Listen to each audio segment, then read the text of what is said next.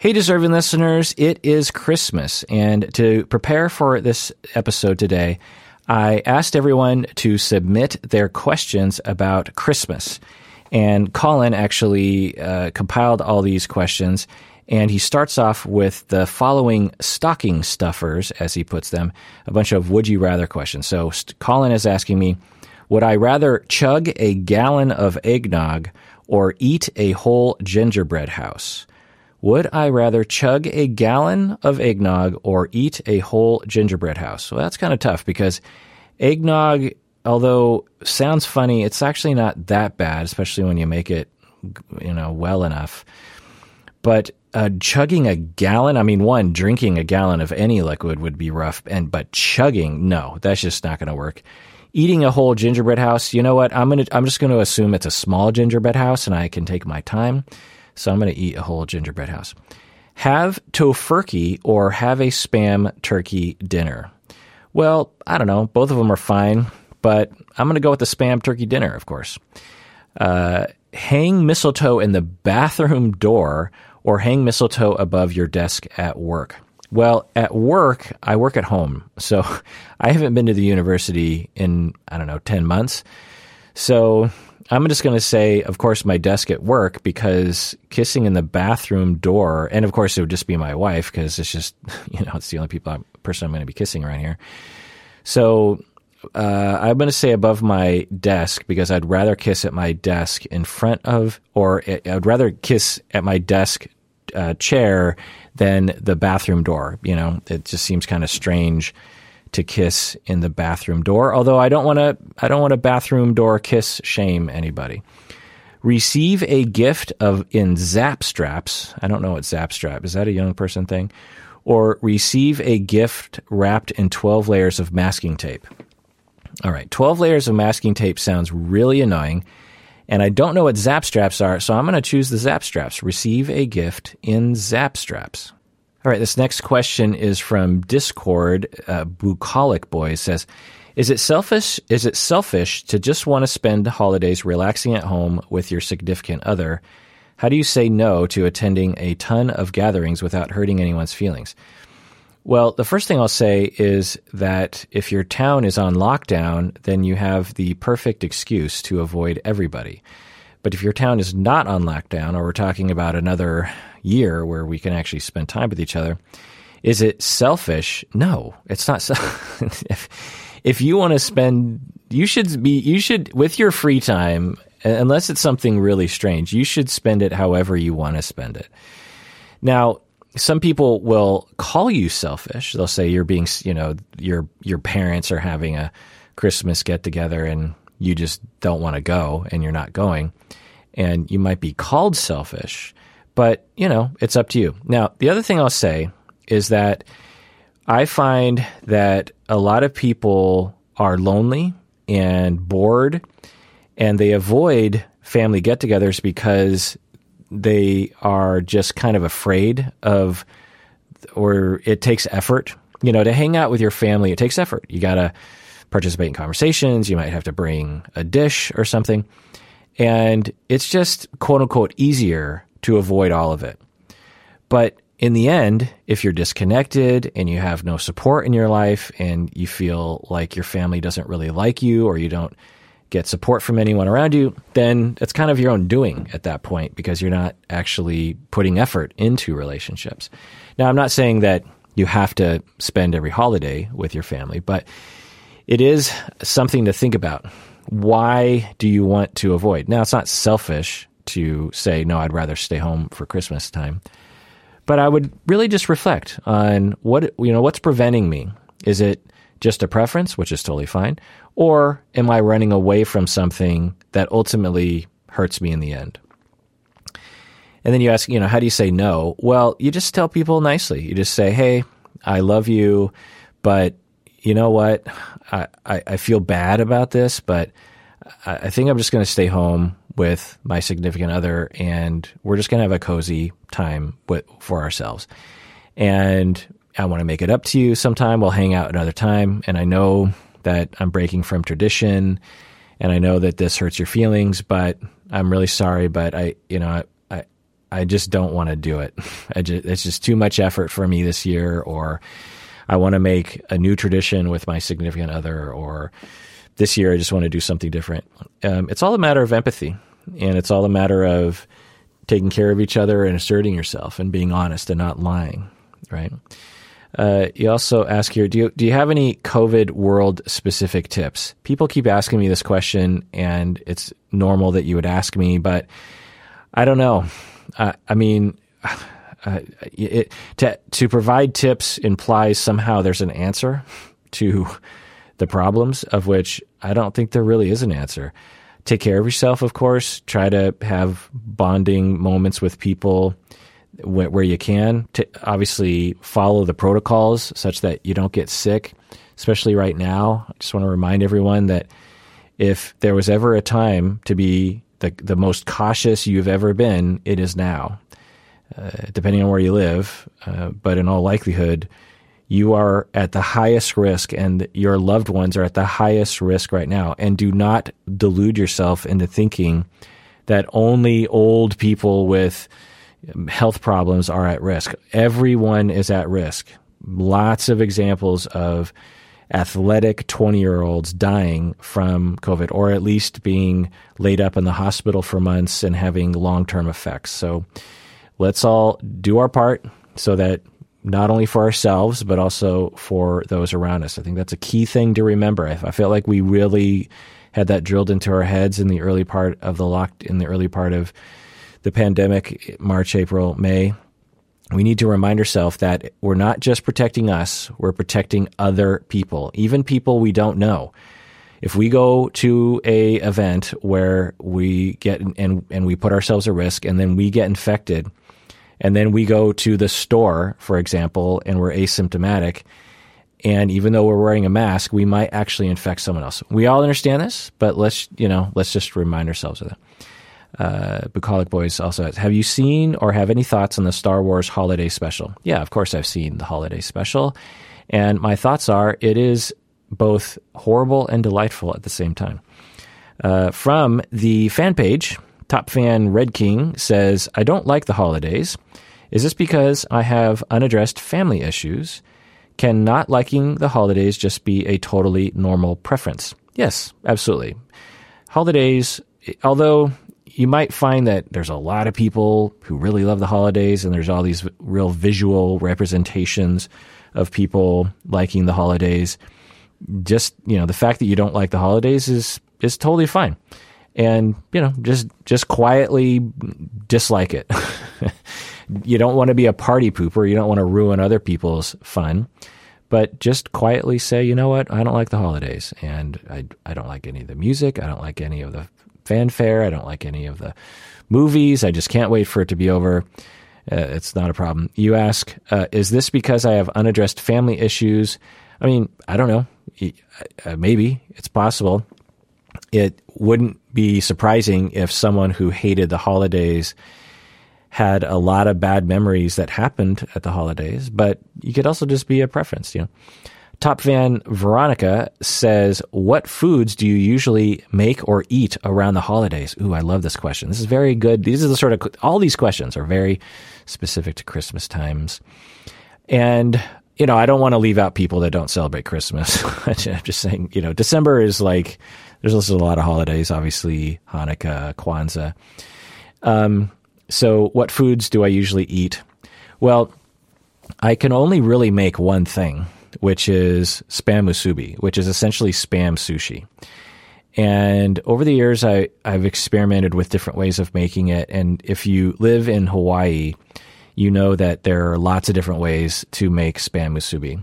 And although Spam is disgusting at its core, to Japanese Americans, we had to use it because we were denied during World War II and beyond the ability to actually use fish or other kinds of proteins. And so we were given army rations, and that's Spam. And so we made the most of it. And ever since then, we've made it into something that we like. And if you grill it up, if you just look at Spam, it's disgusting. But if you fry it up, if you grill it up, like it's good. I mean, it's like a hot dog, I guess. But anyway, so I make Spam Musubi. and I do it well, but it's pretty much the only thing I can make. It's a little complicated. It's a little bit of a ordeal, but over the past, 10 years, I've sort of perfected the form so I can do it pretty quick. But anyway, what I usually eat? Well, I eat a lot of spam musubi. Growing up Japanese American, we had one foot in the Japanese American cuisine, which is different from Japanese cuisine, and one foot in the white world. And so our Thanksgiving would and Christmas would have all the normal stuff, the turkeys and the hams and the mashed potatoes and the salads and the casseroles and the rolls and, all the stuff, the stuffing. But then in addition, because Japanese Americans are insane about food, Asians are insane about food, not only do we have just the full Thanksgiving spread or the full Christmas spread, we would just have that full Japanese American spread, a full sashimi display that was like $100, $200 worth of raw fish just out, massive amounts of rice, all the little pickles. Japan, I don't know if you know this, but these Japanese Americans, they eat a lot of these pickles. There's daikon and plums and onions, and they're all just fantastic. Japanese and Koreans really know how to have hors d'oeuvres, and so there's just a ton of all these little things that you can eat. Anyway, and then of course you have the pumpkin pies and the Boston cream pies and just all the various different things. So, and in my family, every person, and I have a pretty big family, and every person kind of specializes in their own thing. Stacy specializes in this gluten-free banana bread. I don't know. I don't usually eat it, but and there's a section of the family that's gluten-free, and so they always look forward to that. Yeah. So that's what foods you usually make or eat around the holidays. Oh, the other thing is that when my older brother was very young, but old enough to talk, my mom, so it was just my brother and my sister. I wasn't born yet, and my younger brother wasn't born yet either. And my mom asked my younger brother what he wanted for Christmas Eve dinner. And my mom is thinking he's going to pick something very fancy, something elaborate. And he said that he wanted hot dogs and beans. So my older brother, Christmas Eve, probably he was 3 years old or 4 years old or something. It's like hot dogs and beans. And so my mom laughed. She said, okay, fine, hot dogs and beans. And so we had hot dogs and beans, and it became a tradition. Every Christmas Eve, we would have hot dogs and beans, and we would open one present. And the present was under the tree, and it was not from Santa because, of course, Santa arrives Christmas Eve after you go to sleep. So you went to the tree, you picked out one, and, you'd really have to choose wisely because you got this present early and you got to play with it Christmas Eve night. So everyone got to open one Christmas present, and we had hot dogs and beans. As time has gone on, and it's 2020 now, we have extremely elaborate hot dogs with the most gourmet hot dogs and hot dog buns and 10,000 condiments and the best pork and beans. My mother-in-law makes the best beans. My mouth is watering just thinking about it. It has all this bacon in it, and the sauce is just so good. And anyway, so that's what Christmas Eve is like a big deal with my family. Christmas Day also, all the holidays are a big deal in my family.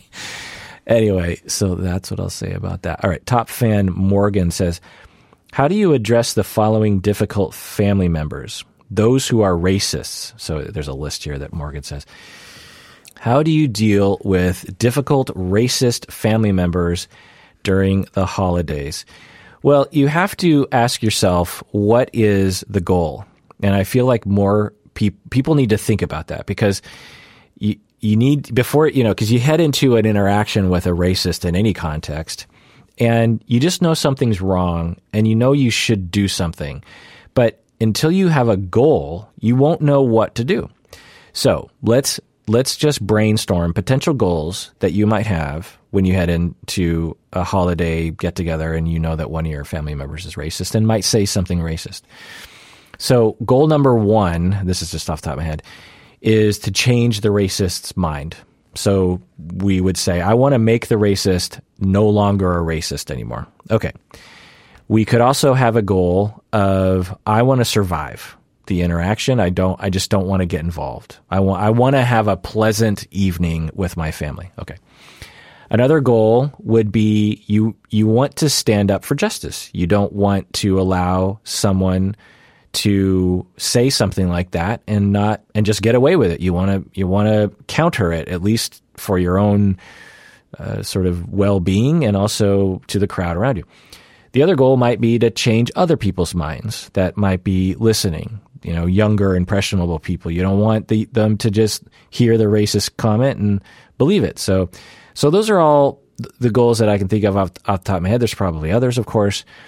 So once you establish your goal, then, and whether it's reasonable or not, and whether you really want to work on that, and then you'll know what to do. If your goal is to change the racist's mind, then you would probably need to go on a campaign longer than just one holiday get-together. You would need to sit down with them and say, I'm just hearing some things, or at the holidays, you might try to be convincing. You might say, oh, I just heard you say something. I don't know, here's some research. I've heard other people say. Okay, but if it's injustice that you just want to fight against, then maybe they say something racist and you just bark back at them. And you just don't let them get away with saying something like that without you countering them. Okay? So, and if you did that, you're not changing their mind, of course, because you're barking at them, but you are meeting your goal of meeting injustice with power. So define what you want, and any goal is open to you, and don't feel compelled to do anything. There's this notion out there that a lot of people have of just like, well, if I just have the perfect retort, they will no longer be racist. No, the research shows that is just not going to happen. It might happen in rare cases, but not likely. All right, another question you have, Morgan, is those who judge others with comments about physicality like weight loss, gain, or hair changes. Yeah, again, same thing. What's your goal? Is your goal to get them to stop forever? Is your goal to have a good evening without any conflict? Is your goal to fight injustice with power? And then you'll know what to do. If your goal is to change their mind, if your goal is to say, hey, I don't want them to do that anymore. I don't want them to make comments about weight loss or weight gain or hair changes. I don't want them to do that anymore. Well, you can't just bark at someone one time at Christmas and expect them to change their mind. You're going to have to sit down with them. But if your goal is, I just want to have a pleasant time and I don't want to get into it with anyone. And so if they say anything like that, I'm just going to let it roll off my back and I'll just silently judge them. Anu had a question about how to deal with people that are not being very sensitive. And I think that's the same principle. You want to pre-establish your goal. What is your purpose? Are you trying to change their mind? Are you trying to just, fight injustice with power? The other thing to think about is if your goal, well, I guess regardless of your goal, it's important to remain differentiated. Well, what is differentiated? Well, the concept in a nutshell is it's a multidimensional, but one dimension is the ability to understand your emotions and your intellect as separate things. And it's just one way of looking at our minds. It's not the only way. But so you head in to an interaction with your family, and you say to yourself, you know what? I don't want to get in an argument with someone. You know what? I don't want to get bent out of shape when that person does something. And I don't want to get too drunk. And I don't, there's all these things that you have in mind. And then let's say something goes wrong and you lose your temper, or you get too drunk, or you get triggered too easily or something. Well, depending on how you want to look at it, one way to look at it is, okay, this time when I head into an interaction with my family, I'm going to try to keep one foot out of the emotional mess, the emotional system, and I'm going to keep one foot in. So I'll have one foot in that I'm I'm listening and I'm involved and, I'm mixing it up with people. But I have one foot out in that I want to remember that I'm a separate human being that is not drowning in the emotional field of this family. I hope that makes sense to people. And sometimes you can actually facilitate this behaviorally by wearing your watch on your wrong wrist. I actually have worked with clients. And every time you remember, why do I have my watch on the wrong wrist? You'll say to yourself, oh yeah, that's right. Remember to not to fall into the emotional field of this family so that I get completely lost and I forget who I am. Another tactic is to go for a walk. Every hour, just take a walk around the block and have a couple mantras you say to yourself. You just say, okay, remember your goal was to get through the night. You don't want to get wrapped up in anything. And you want to interact, you might have positive things that you want. It's like, I want to have a good, meaningful conversation with my brother or something. And by taking the walk around the block, you kind of take a breather and you think about your goals. You realign yourself and you remember that you're a separate human being that isn't completely, flooded and engulfed by the emotional field of the family, if that makes any sense. Anyway. Nibel on the Facebook official page says, I've been so relieved to have no family drama during the holidays this year. It has been so peaceful spending time with just my fiance and my cat. But I know that in future years, I'll get the family guilt trip if I don't go to holiday events. Should it be more normalized to celebrate one household holiday gatherings after the pandemic? End of question. So I'm guessing a lot of people have these kinds of questions. And the thing I'll say, as I said earlier, is if you don't want to do it, then don't. You have one life to live. Do you want to waste all those days that you have off, like enduring something you don't want to? No. You deserve to have the holiday that you want. And do not give in to guilt trips. Just tell people no. And, go to a therapist so that they can help you navigate that situation, because you shouldn't have to deal with that crap. Now, like I said, you want to think about the bigger picture. Like, let's say your parents give you a big time guilt trip. Well, think about the bigger picture. What kind of relationship do you want to have with your parents? Because when you refuse to hang out with them on Christmas, they are going to take that as a signal that you don't really want to be involved with them, that you don't want a relationship with them in general. So if that's true, then you've successfully communicated that to them. But if that's not true, and you're just like, look, I want a relationship with my parents. I love my parents.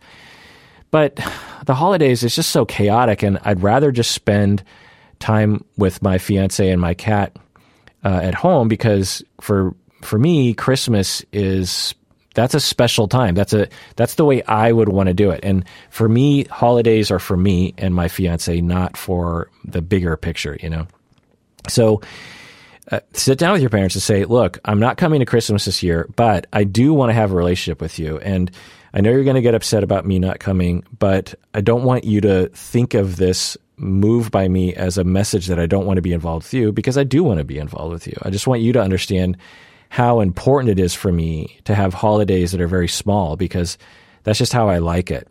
And I've never really been the sort of big holiday person, but I do want a relationship with you. It's very common in mainstream culture, especially for younger people, to just have this notion of just like, oh, parents, they're always pressuring me into showing up to things. And certainly that can happen. You can have jerk-faced parents, but often what your parents are communicating is that they're older and wiser, and they understand how important it is to have relationships. So many people are lonely and isolated. Now, of course, there's a pandemic right now, so but after the pandemic. So, just think about what you want. Don't be a 25-year-old who's just like, get away, everybody. It's like, think about the bigger picture and take hold of your life and say, okay, yeah, I do want a relationship with my parents. I just don't want to go to Christmas with them. So here's my plan here's my plan. My parents have their plan for how we're going to have a relationship, but I'm an adult now, and I'm going to have my plan, and I'm going to go with that. I'm going to go to them with my plan of how I want our relationship to be. if you're in a constant state of backpedaling away from people without stopping and saying, wait, what do I want? I'm in control of my life. I don't have to react to everyone else. I'm the only one who has the hands on the wheel, and I can't be complaining all the time. What do I want to get out of this? You know what I mean? And again, you have one life to live. Do not waste it being guilt-tripped into BS. If it's one thing that as a man I have a privilege of saying is like, if I don't want to do something, I don't do it.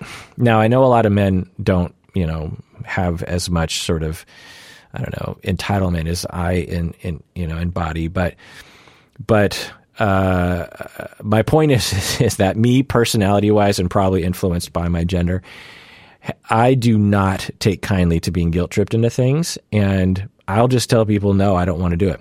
Having said that, I love family get-togethers. So my parents don't have to guilt trip. I was raised in a wonderful family that got together for everything. Every birthday, we had Mother's Day and Father's Day. We're Japanese, so we have Boys' Day and Girls' Day. And, my mom gave me presents for Groundhog's Day, Valentine's Day, Christmas Eve, Christmas Day, New Year's Eve, New Year's Day, I say Valentine's Day.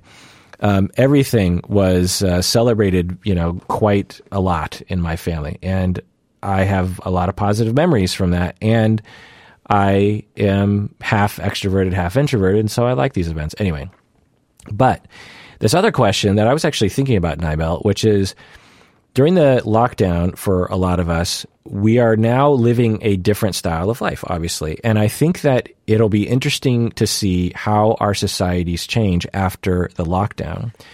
I was just asking my wife about this. I was like, what was I asking? Oh, I was asking her about how we buy groceries, because before the lockdown, we bought groceries the way normal people do, which is you go to the grocery store, you get a cart, you go up and down the aisles, you pile all your crap into the cart, you find a cashier that, isn't too backed up, you wait in line, you put all the crap on the conveyor belt, they ring everything up. The person putting stuff in the bags may or may not be competent, and you pack everything in the car, and we all understand this, right? But now with the lockdown, some of the grocery stores didn't allow people in, but now they do. But now they have this service where you can order online, and then you go to the grocery store, and an employee just comes out and packs it into your car. So obviously this is way more convenient, right? Or you have a delivery of groceries as well. So I was asking my wife, I was like, so are we going to ever do grocery shopping unless it's like an emergency, like, oh, we need a stick of butter, go to the grocery store?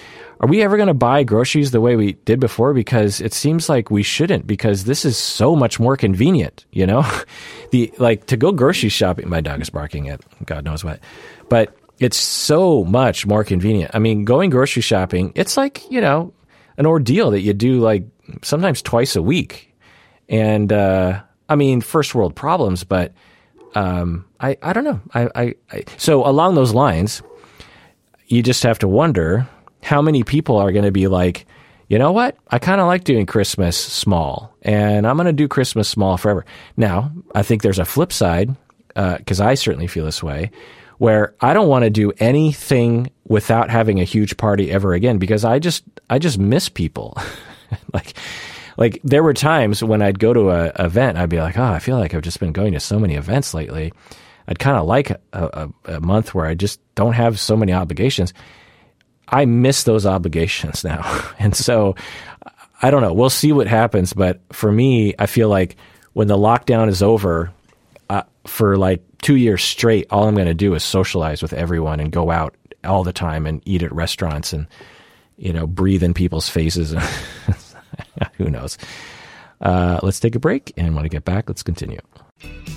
Hey, Deserving listeners, as you know, I'm constantly recommending that people go to therapy. We all need therapy from time to time. One of the options available that is definitely worth checking out is BetterHelp.com. So if you're looking for a therapist, I would give it a try by going to BetterHelp.com/Kirk.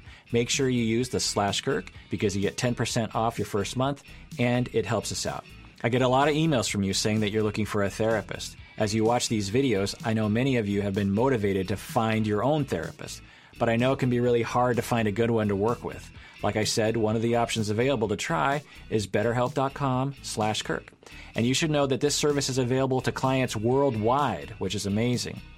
I've been told that you can start communicating with your therapist in under 24 hours. You can message with your counselor anytime. Plus, you can schedule weekly video or phone sessions. And I've been told that it's often less expensive than in-person therapy. So go to BetterHelp.com/Kirk to get 10% off your first month of therapy today. All right, on the official Facebook page, Jessica says, both of my parents and several close family members have passed away in the past. My grief is always more intense around Christmas. How do you deal with grief exacerbated by the holidays? Well, you deal with it the way you deal with grief at any point in your life, regardless of what time of year it is, which is to notice what your body wants, whether it's to grieve or to rebuild. If your body wants to grieve, then you grieve.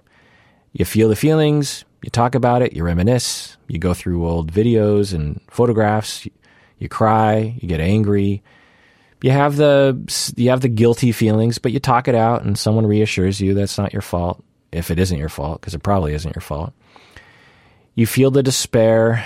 You miss, the holidays are bittersweet, and that's just grief.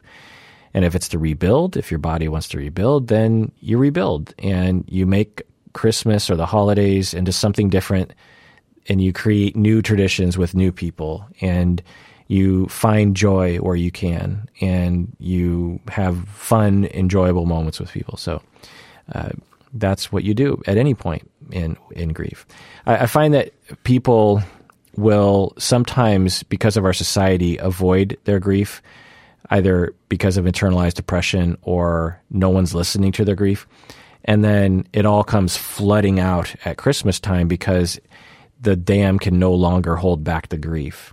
And then people say, like, how do I deal with this grief? Well, it's possible that you were supposed to be, quote unquote, dealing with the grief a long time ago, and the holidays are just making it so you can no longer not deal with it, meaning that you talk about it, you get support, you go to therapy, you create ceremony, you go through the old pictures, you cry, you feel hopeless, you miss the person, you feel that longing, you have that emptiness on the inside, you have the existential crisis. These are things. These are real things. These are not to be avoided. You can't avoid them. All right, let's go into another email.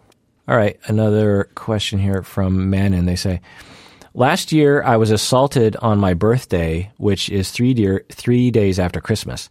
I can already feel the anxiety and memories resurfacing, but I don't want the past trauma to rob me of another year's holiday. How might one cope with traumatic memories surrounding Christmas so that they can remain present and enjoy the holidays? Well, so again, you can't just cope. These questions, the previous person, how do I deal with grief? Well, you grieve. Yeah, you can't. I don't know if the question is implying this, but I get these questions all the time of like, essentially what people are asking is, how do I get rid of the grief? You can't. You have to go through the grief. And obviously going to a therapist would help. And how do I, this person's asking, how do I cope with having trauma being re-triggered by the anniversary of the event? You can't really, and by cope, a lot of people mean, how do I get rid of the unpleasant feelings? You're not going to. It's going to if you already feel the anxiety and memories resurfacing, it's probably going to get worse. You obviously need a therapist to talk about this with, and you need a trauma specialist. And anything short of that, you're setting yourself up for some problems, because to have a trauma and to have it resurface is a pretty serious psychological event. And so, talking with a therapist is very important. In addition to that, taking care of yourself. Now, you're saying, how can I remain present and enjoy Christmas and the holidays even though I'm having my trauma triggered? I don't know if that's possible. What are you supposed to do? Like, turn off your trauma, turn off your PTSD, Now, of course, I don't know if you have PTSD, but you have some sort of traumatic reaction that is happening. So recovering from the trauma in therapy is really the only answer. Andre asks, how can someone reduce the weight of having to spend an evening with, not to mention get presents for, a relative who makes you very anxious? So I'm guessing, okay, so I'm guessing I'm going to get a lot of questions like this, and I just want to, and they're all valid questions, but I don't want to repeat myself over and over again. So I'm just going to answer this question in a similar way I asked the previous one, and if there's another question like this, I'm just going to skip over it. So if you had a question along these lines, here's my answer. I don't know if it's a good one, but here's my answer. So, how do I deal with spending time with a relative that I don't like? Well, I don't know. There's various different situations that could cause that, right? Someone could literally be your abuser that you have to spend time with. So it could be on that end of the spectrum, or it could just be someone that just annoys you for some reason. And so the answer is, I don't know. But again, the answer is, what is your goal? Is your goal to change their mind, to make them never do it again? Is your goal to get through the evening unscathed? Is your goal to meet injustice with power? Is your goal to look good in the face of being ridiculed? But if you know that this person, based on past behavior, that they're probably going to do this or that, and it's going to bother you, then you just have to go into it assuming it's going to happen. Make a plan. Okay, they're probably going to do this. They're probably going to do that. What's my plan? What do I want to do? How instead of leaning back, lean into it and say, this is what I'm going to do about it. I guess I've dealt with this, of course, but I don't know. My family doesn't really have elements like this, but occasionally it does. And the thing that I have tried to do is I just try to get through the evening, and I try to spend the time. Like, one of the things that I've always tried to do with holidays is I'll say, you know what, I want to have a good time, and I want to have good, either pleasant and or meaningful conversations with the people that I really like to talk to. And so I try to remind myself during the event of like, okay, make sure you sit down next to that person and talk with them for a while, because you want to catch up with them. A lot of people, especially when you're the younger one, meaning you're going to your parents' event or something, will treat it like they're on their heels. You go into the event like, how do I deal with this? I don't like this. I'm being guilt tripped. Once you're past a certain age, it's your life. And this is what existential psychotherapy gives us, is this perspective of life is suffering. Life has bad moments and good moments. Life has good elements and bad elements.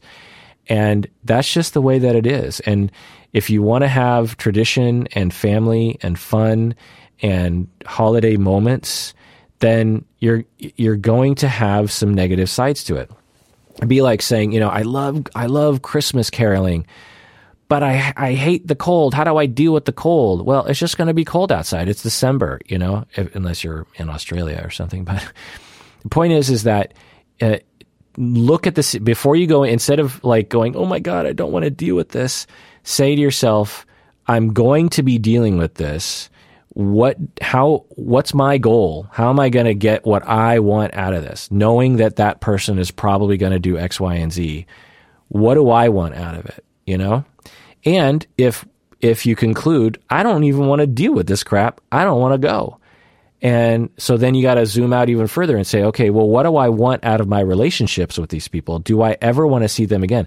I've had clients before where we've had this conversation, and I will flat out just ask them, I'll say, let's say that your family, doesn't care. They let you make your decision about this, and you get to make the choice to see these people ever again. Would you want to see your family of origin or whomever ever again? If you could, would you never go to another family function? I would ask, a question like that. And it's interesting to see some people's responses, because usually the response at the beginning, if the person deep down doesn't want to ever see their family ever again, they'll say, well, I don't mind going to holidays. And I'll say, okay, you don't mind going, but what do you want? What do you want to do? I hear you don't mind going to holidays, but if it was totally up to you, if you could wave a magic wand, make a choice, and everyone would be happy with it, would you go to any other family events? And again, I'll usually people, because of the way they're raised, they'll just be, well, I don't know. I could go to Christmas. Christmas, I could handle that. I could, it's a big deal to my mom. That doesn't answer the question. If you could wave a magic wand and never go to another family event for the rest of your life and everyone was cool with it, what would you do? And a lot of times people are like, well, gee, I guess I would never. I wouldn't mind never seeing my family ever again. I don't like them very much.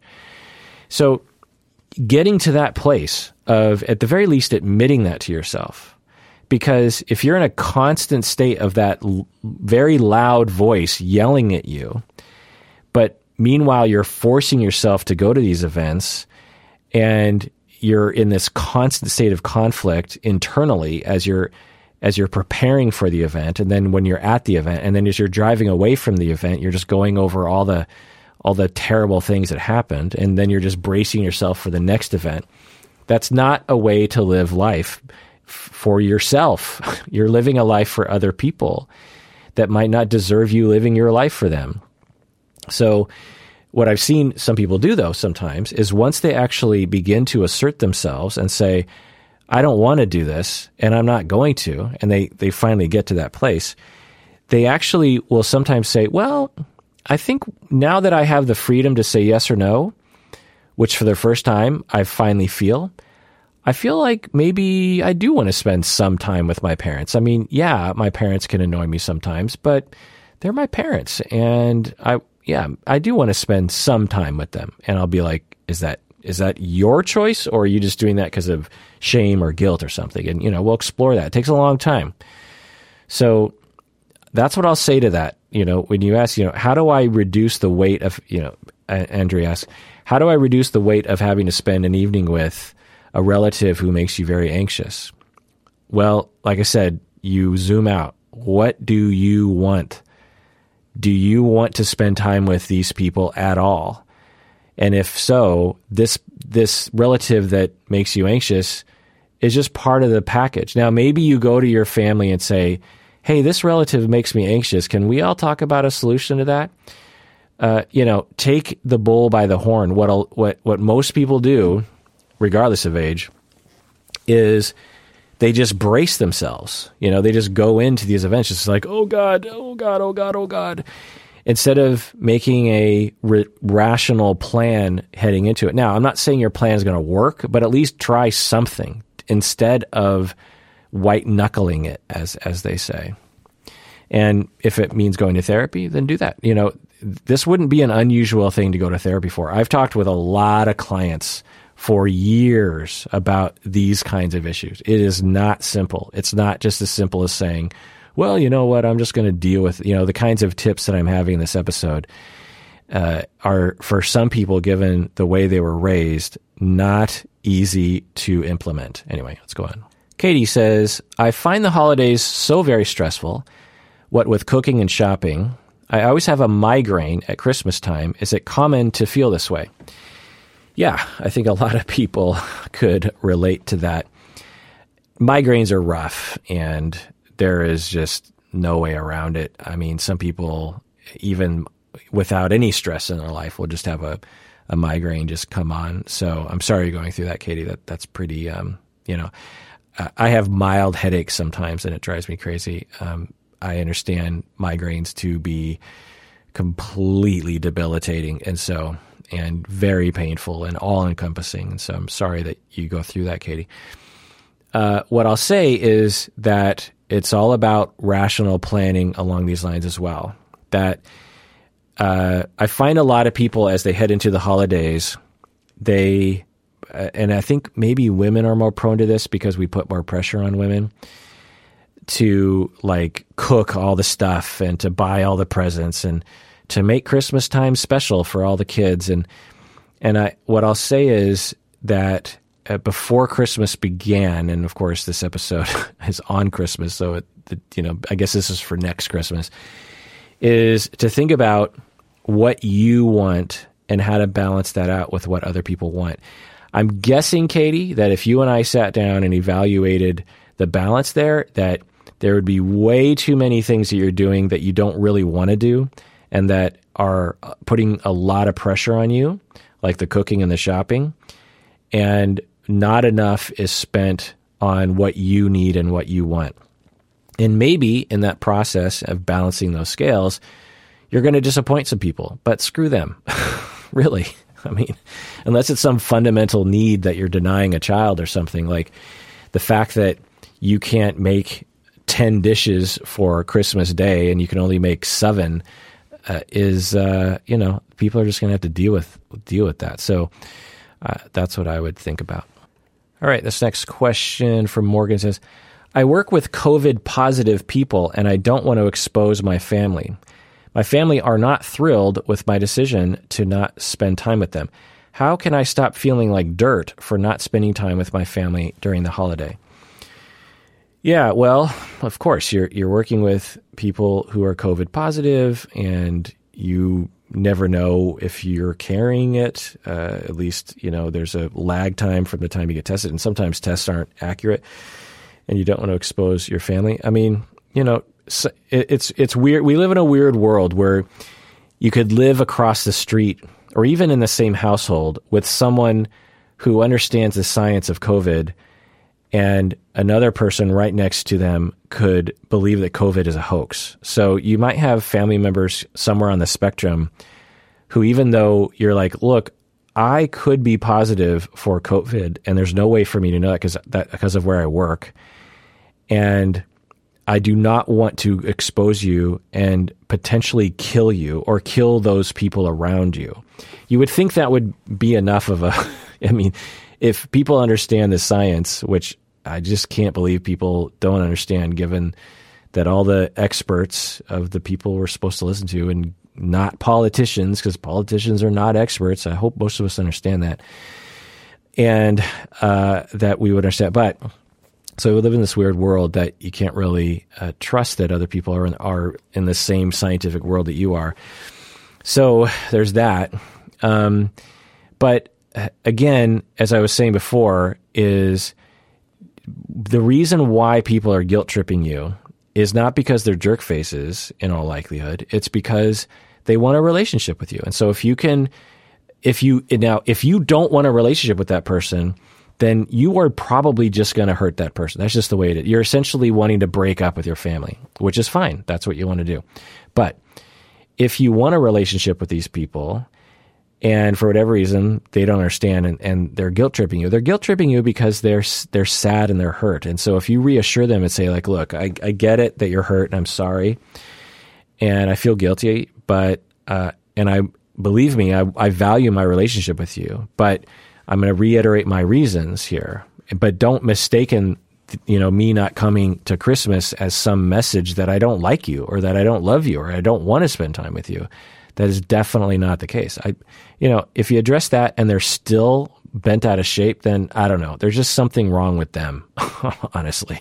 Like if you lay it on the line like that and you say that you love them and you tell them your predicament, you tell them that you're guilty, you feel guilty, you tell them that you want a relationship and that when this whole thing is over, you want to see them in person frequently, if that's even true, and they're still bent out of shape, then, I don't know, you just say, well, that's on them, man. Like, I was honest. I told them how I felt. I was vulnerable. And, I don't know what to say. And then you just move on with your life. Esther says, school is all about Santa, coloring, and Christmas storybooks and singing Christmas songs. But I am Jewish, and my young child is Jewish and is the minority in his class. How can parents best support kids who feel alienated because they don't celebrate all the fun things their friends do? Yeah, I suppose I should have put this up front because people might be alienated just by this episode. Well, I don't know. The solution would be, and and I don't know what sort of school, Esther, your kid is going to, but schools should not have religious things. It should be pretty obvious. So if this is a public school, I would, tell a school that you have a war on Christmas and you just don't want it to happen. It shouldn't happen. So yeah, as a Christmas celebrator myself, it's hard for me to relate, obviously, but yeah, I can't imagine what it must feel like to not celebrate Christmas and to be of a religion that actually is like, no, we don't. That's just that's a different religion. That'd be like a Christian celebrating Hanukkah or something. It's just like, no, I'm not. Because some Jewish people I know will celebrate Christmas, not as a Christian holiday, but just as a cultural holiday. Santa and the tree. These are all pagan things anyway. They're not Christian. Christians adopted it, so you can just say, you know what? It's an American holiday, Christmas time, and it has nothing to do with Jesus or any. It just has to do with trees and gift giving and charity and fun and this magical creature that comes down the chimney. And but obviously, a lot of people don't do that. And so your question is, how can parents best support kids? I would advocate by talking to the school. I would talk with the kid about how there's nothing wrong with them. But, it's tough because you could give all the coaching that you could to the kid that is accurate. You could spend a lot of time helping your kid emotionally.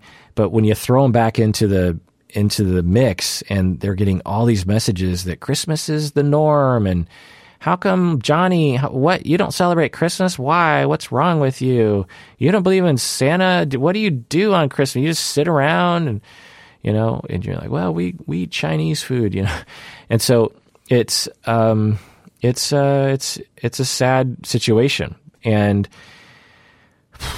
maybe what you can do for us, Esther, is the fact that you are voicing your experience a little bit in this question.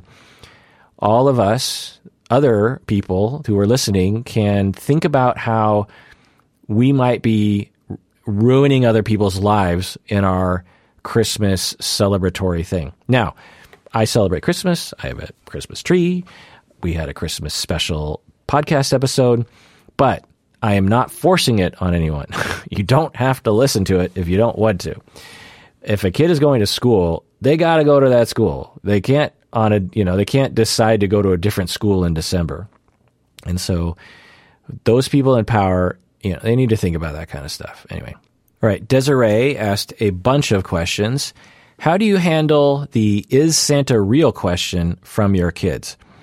Well, it's very complex, and there's a lot of different options and a lot of different approaches, and you'll find a lot of judgment online if people are doing things that the other people don't do. So there's a lot of options. One is to pick a date and say, okay, when the kid turns 6, I'm going to be honest with them. But before they're 6, I'm going to act like Santa's real, and every time they ask, is Santa real? I'm going to say yes. That's one approach.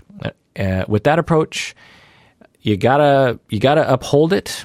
And once you tell them the truth, you might have to do some damage control by saying, so I just want to be clear to you that, I tricked you about Santa, not because I didn't love you, but because I love Santa Claus and I love the idea of Santa Claus, and it's a magical time, and I wanted you to have that. I had that when I was a kid.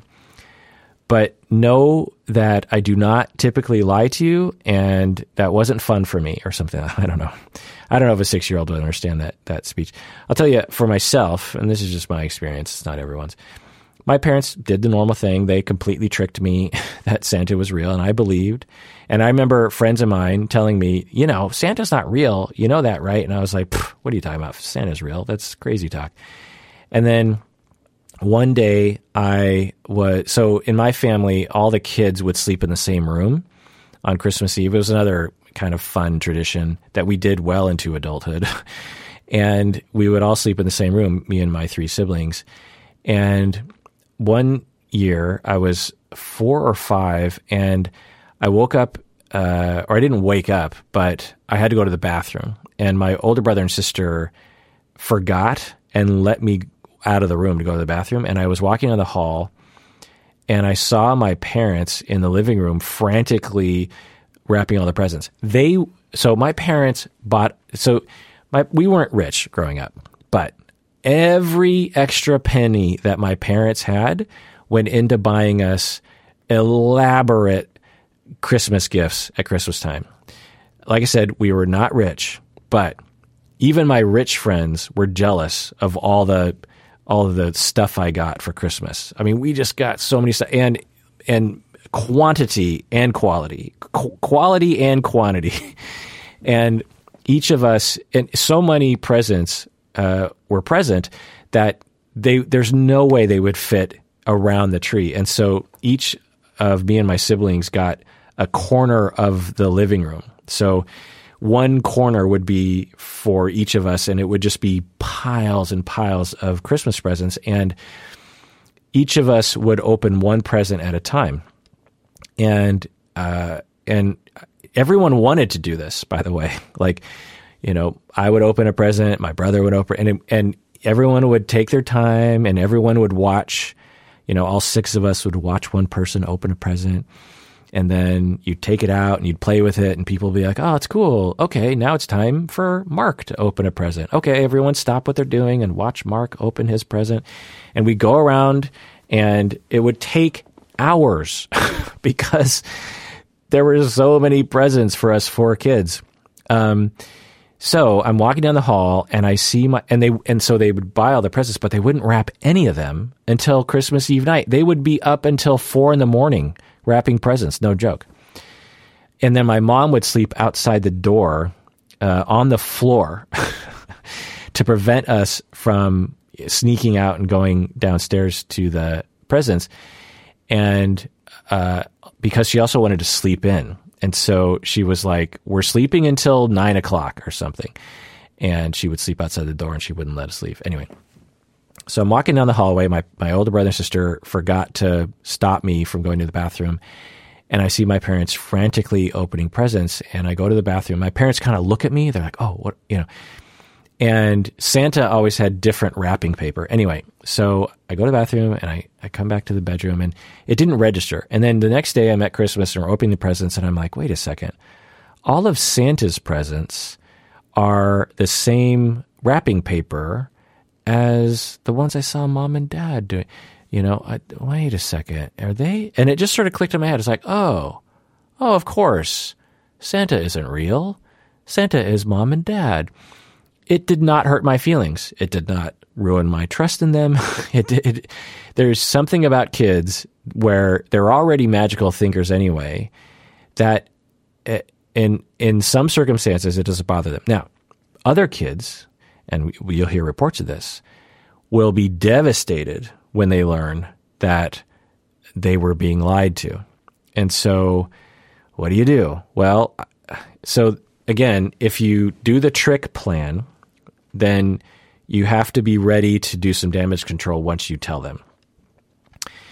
The other option is that some parents will do is when the kid asks, they'll tell the truth. So they sort of act like Santa is real, but as soon as usually the kid doesn't ask until they're 3 or 4 anyway. And then when they ask, then you say, "Oh, you know what? I told myself if you ever asked me that question, I would tell you the truth. And here goes, you tell the truth."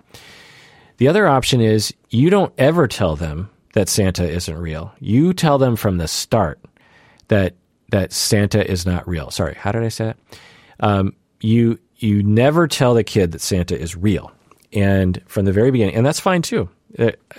Kids aren't emotionally damaged when they don't live in that world that Santa doesn't exist. You can still make if you celebrate Christmas, you can still make Christmas special by having the presents and everything, and you can have the Santa paraphernalia and whatnot. And you might want to tell your kid, by the way, there are other friends of yours that believe Santa is real, and you don't want to ruin it for them. So be nice and don't tell them that Santa isn't real, because they'll come around eventually. This is just something that you just can't tell other people. So there's a lot of different approaches. The thing that I tell people, regardless of what topic it is, when it comes to what do I do with my kids, is it's not about like Here's the answer. Here's the way. It's adjust to the child. You know your kids, and every kid is different. And, understand the bigger picture is they want to feel loved. They want to feel like they can trust you. They want to have fun. And, there's a lot of options there. There's probably other options I didn't mention. Anyway. All right. Desiree has a great question. Another question here. How can you teach your kids about volunteering and donating during the holidays? My answer to this is lead by example. If from the time they're very young, you just always volunteer as parents and you bring your kids with you. If you, every holiday or whenever, donate every Christmas season and you involve them in it, like, okay, we're all going to pitch in to donate, and here's where our donations are going. I'm going to give $100. Johnny, you have $50 in your piggy bank. How much money would you like to give? And, they might be like, I don't want to give my money. And be like, well, the reason I don't want to give the money either, really, but I also understand that there are people who have much less than we do. And kids get that, man. Like, you explain that to kids, that some people don't have enough money to buy clothes or food. You tell that to kids, it is a fundamental, understandable thing to children.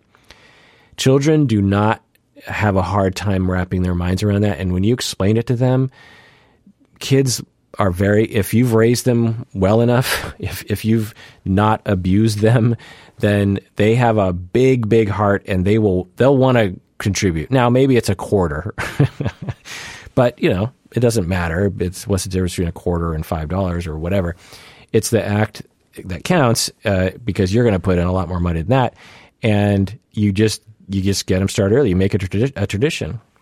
If you start early and often, and you do it as a family, children learn lessons this way. So that's what I'll say to that. All right, Desiree has another question.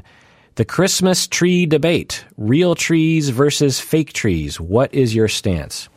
Well, I don't know all the details. I'm not an expert. So, but we have a fake tree because we don't want to have our house burned down. And I remember how much real trees, how much of a pain in the butt they were. You had to go to the thing. You got to pick out the right one. You got to somehow haul it home. You have to deal with pine needles. Your animals might want to eat the tree or pee on it, or you've got to keep it watered. You have to keep a fire extinguisher close by. Then when you're done, you got to dispose of it somehow. Whereas a fake tree, it's just a big plastic thing that you just unfurl, and you don't have to deal with all that stuff. And if you buy a good solid fake tree, it could last you your entire life. Stacy and I were getting a little tired of our older fake tree, and last year we, did a lot of shopping. We went to the Home Depot and kind of went around and looked at all the different kinds, and made a choice, because I think we both at least kind of knew that this might be the last tree we ever buy. So, for us, it's fake. Now, it kind of sucks, right? Because you want that real tree, but, just light one of those pine-scented candles and all the magic comes around. Desiree also asks, what are my favorite Christmas songs? Well, I could go on and on about this because there are so many great Christmas songs. And I grew up in choir, and we sang a lot of them, and I have a lot of good associations with various different arrangements of them. You have simple arrangements, you have choir arrangements, you have rock arrangements. And I actually recorded a Christmas album. I recorded, 12 or so Christmas songs, and I just love Christmas music, and I love it in various different forms. And I'm actually posting a Christmas song, Little Drummer Boy, which I could say is my favorite Christmas song, on YouTube. So if you want to go to YouTube and listen to my version of Little Drummer Boy, you can listen there. All right. Balas asks, is it true that suicide rates go up on Christmas? No. Depression and suicide, if anything, if I remember the statistics right, it actually goes down during Christmas, during the holidays. It actually goes up during the spring. There are various different speculations as to why, but no, Christmas and Christmas time, it does not experience higher rates of depression and suicide. Balas also asks, what Christmas movie do you guys recommend? Well, of course, you got Elf. Elf is just the most delightful, funny, wonderful movie of all time on Christmas time. My wife loves Christmas at the Cranks. So every Christmas time we watch that. I cannot recommend that movie. It is a stupid movie, but it's a tradition, and so that's what we watch. Of course, you got all the stop-motion movies, the classics, the Rudolphs, and all those other ones. So, I don't know. Me and Stacy were flipping through Netflix the other night, looking at the Christmas category. There are so many Christmas movies on Netflix right now. I feel like Netflix just produced like 100 new Christmas movies. It's really weird. But, so if there's ever a time to watch Christmas stuff, it's now. Angela says, I am uncomfortable with receiving gifts. What do I do? Interesting. Well, I would try to figure out what's at the basis of that discomfort. Because, most people are at least mostly okay with receiving gifts. I think common things to investigate, of course, I don't know you, Angela, but common things that I could imagine that you could explore would be that it obligates you to return the favor and you don't like obligation. It could be that when you are given a gift, you have to have attention drawn to you, and you've had traumas around attention being drawn to you. That when you're given a gift, you're expected to say thank you, and you have some traumas around saying thank you. I mean, a 7-year-old is given a gift by a friend of the family, and 20 eyes are on that child, 20 sets of eyes are on that child, and the child is shy, and the child, oh, I got a gift, and they open the gift, and then the parents are like, say thank you to Uncle Johnny. And the 7-year-old is like, but I don't want to. And, you repeat that enough times and you make it intense. Well, you're going to grow up with a complex around receiving gifts. So that's what I would investigate for yourself, Angela. But, it could be other things, just like you just don't like gifts. You're just like, you know what, I have everything. And I don't like the materialism of Christmas time, which I'm surprised no one's asked me about. We all need to think about the materialism of our society, particularly around the holidays. We got Black Friday and all this stuff, and everyone should just think about, okay, what am I trying to do when I'm buying this thing? Am I trying to make my life more convenient? Maybe that's valid. Am I trying to make myself feel better in a very superficial way? Am I trying to keep up with the Joneses? What am I trying to do here? Because we live in a society that just takes for granted the fact that buying things is just a part of your happiness, and that is just not true.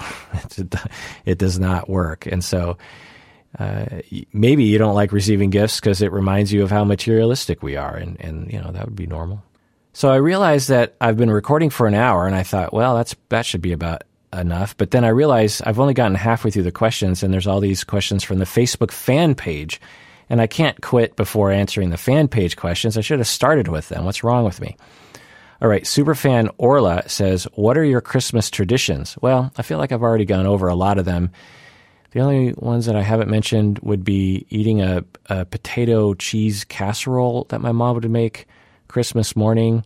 The other one is that Stacy makes a very elaborate Christmas card every year for our family. And it takes her a long time to make, and everyone marvels at these Christmas cards. They're just like, I can't believe, like this Christmas card. We're in a snow globe, and it's supposed to emulate Christmas time, but also that we're all in these bubbles, and it's a very inventive Christmas. There's the animals are there, and we have costumes, and there's a lot of Photoshop involved. Anyway.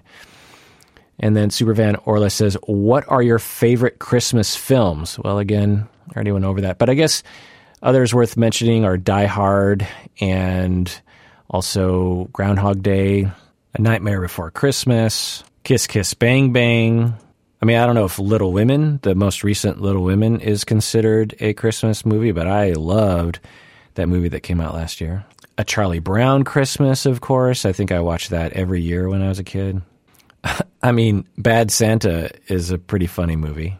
And then, of course, you got to go with A Christmas Story, National Lampoon's Christmas Vacation, It's a Wonderful Life. Yeah, those are all there's probably others in there, but those are off the top of my head. Superfan Louise says, I've heard that some people go so far as to install a fake Santa cam to convince their kids that he is watching and making sure they're being good. In our house, presents are guaranteed, and the idea of Santa is just extended play. What are your thoughts on using the idea of Santa to manipulate children? So, I mean, when you phrase it that way, it sounds awful. But, you know, parenting is complicated and it's hard. And sometimes kids are more rambunctious than others. And sometimes you got to do what you got to do. And maybe having Santa watching, you have a Santa camera like, hey, remember, be good because Santa's watching. And if you want those good gifts over the break, you know, over Christmas times, you got to make sure that you're a good kid. You know, parenting is weird, and we don't want to judge other parents just with few details like this. Now, could this be a sign of something overall that was bad happening in the household year-round? For sure. But I don't know. I've seen so many different parenting practices work, and I've seen the same practices not work. So, I mean, there's some obvious ones that don't work, like beating your kids, this sort of thing, or starving your kids, or giving your kids complex around food, or, you know, there's some obvious ones. But, you know, the Santa cam, and I could see that being used well, and I could see it being used badly. Superfan Jenna says, Dr. Kirk, are you still going to do couples therapy, the show that you had started? So yeah, if you're not aware, I do these reaction videos on YouTube, and I had done a couple episodes of couples therapy, or just one episode, I'm not sure. And yeah, it's definitely on the list. There's a lot of things that people have requested that I want to do, and couples therapy is on the list. I'm also integrating that TV show into my course on couples therapy at the university, because it is actual couples therapy that's being filmed, and it provides a really good example for us to watch. The thing about university teaching is that a lot of the films available to us are these really cheesy films of actors or just badly filmed real couples. And to have this, I think it's Showtime, I'm not quite sure, TV show that's well produced is very helpful for instructors to say, hey, students, this is what couples therapy could look like. And the way that I will be using it in my class is to critique the therapist's decisions and to go over different interventions that the therapist is using and talking about the pros and the cons. Famous patron Lyndon says, is Santa a bad role model for being absent 364 days out of the year and then trying to compensate with material presents instead of other types of care? Yeah, famous patron Lyndon, that's a funny question. I'm guessing you're saying it in jest, and I will take it as such, mostly because no one considers Santa to be their caregiver. And if any child does, then we are in a load of trouble to begin with. So Santa is just a magical creature that brings joy and presents and laughter. And I think most kids can, as long as they're being taken care of the rest of the year, they're not going to be too concerned with that. All right, this next question is from Beth. She writes, every year, my mom gets upset because no one, especially my dad, thinks of getting her much of anything for Christmas. I am finding myself, as a mother, in the same situation with my own family. This year is especially poignant because my kids aren't even making crafts at school to put under the tree. I don't want my children's holiday memories to be of me sad on Christmas like I know of my mom, but cheese and rice, it's 2020. Why are moms still being overlooked when it comes to Christmas? What's a decent way of handling this without either looking like a Grinch or a spoil sport?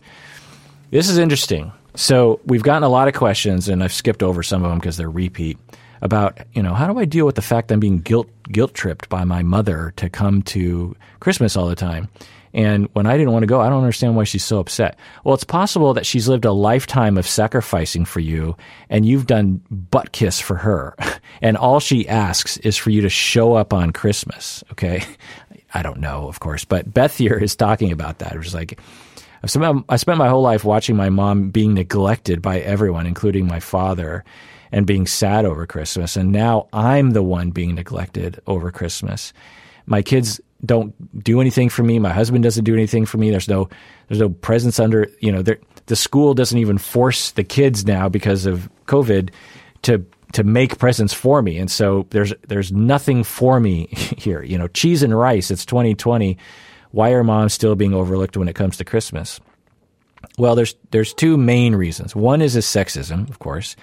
Women and mothers are expected to sacrifice themselves. It's just a story we tell ourselves that, well, isn't that women's purpose in life? And isn't that what all moms want to do?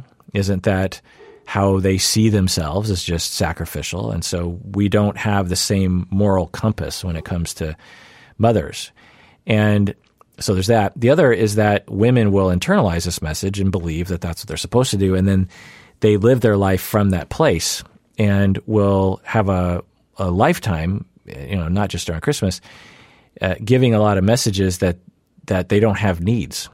And they have just as many needs as everybody else. And so what I would do is I would go on a campaign, Beth, not only over Christmas, but all the time, to get in touch with your needs and communicate them.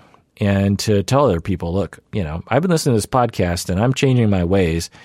I'm going to be a part of this world now. My needs are going to be heard. You don't have to meet my needs, but you're going to hear about them. And you will not consider them to be a woman nagging you because it's coming from a woman. Understand that women deserve and mothers deserve just as much love and attention as everybody else. And that although I'm expected to sacrifice myself, that's really stupid, and I'm not going to do it anymore.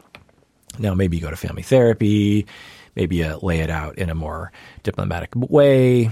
Maybe you get your husband on board first and then the kids. It's a matter of making sure that everyone understands.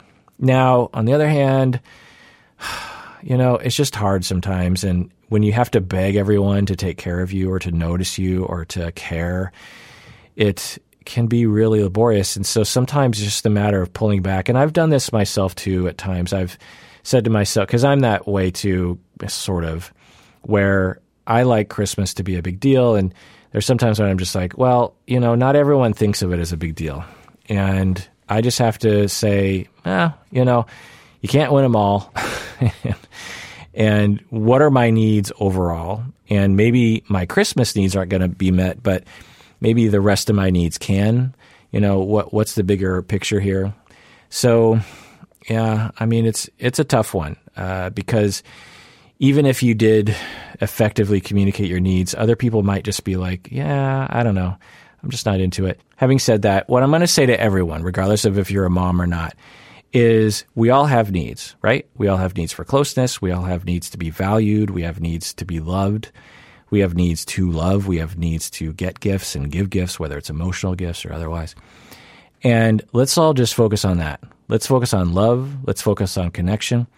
And if you're not getting it, then ask for it. And if you think when you do an inventory of how much love you are giving this season and you think you're not giving enough love, then look at that.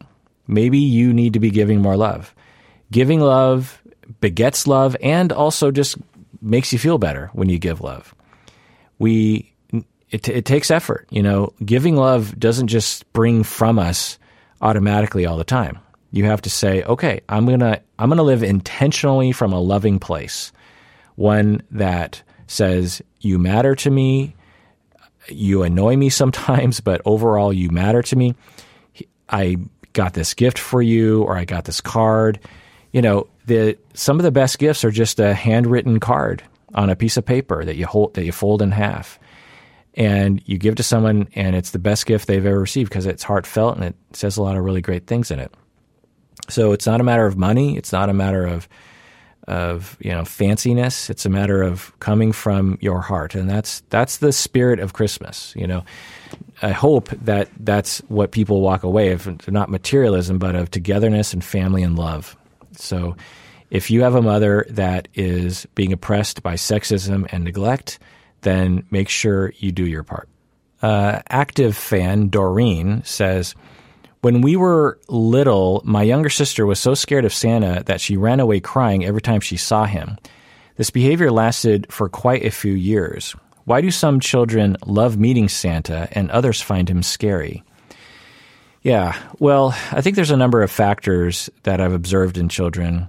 One is how they are dispositionally. Some kids love strangers, and you'll see this. Some kids just, either they love strangers or they're just totally cool with strangers, and they're never traumatized when they're forced to interact with a stranger, or at least it's not bad. Other kids, from the time they're very young, just really do not like strangers. Now, sometimes that's disposition. Sometimes it's the way you're raised. If you're raised in a way where you aren't exposed to a lot of strangers, that could make strangers be very strange to you and very hard for you to deal with when you're young. It could also be that if you are neglected emotionally, sometimes you're very open to other people because you're like, yay, I can get my needs met from other people, that kind of thing. So there's a lot of reasons in that category of disposition and attachment, but also just association. If the first time you meet Santa, you are in a mall and you're 3 and your parents are just like, go sit on that man's lap, and you're not comfortable. Santa looks like a stranger to you. You don't like to be away from your parents. You're kind of an anxious person to begin with, and you're crying, and your parents just be like, just do it. And, they just sort of force you to sit on Santa's lap for 25 seconds while they take the picture. That could actually be a legitimately traumatic moment for a 3-year-old. No joke.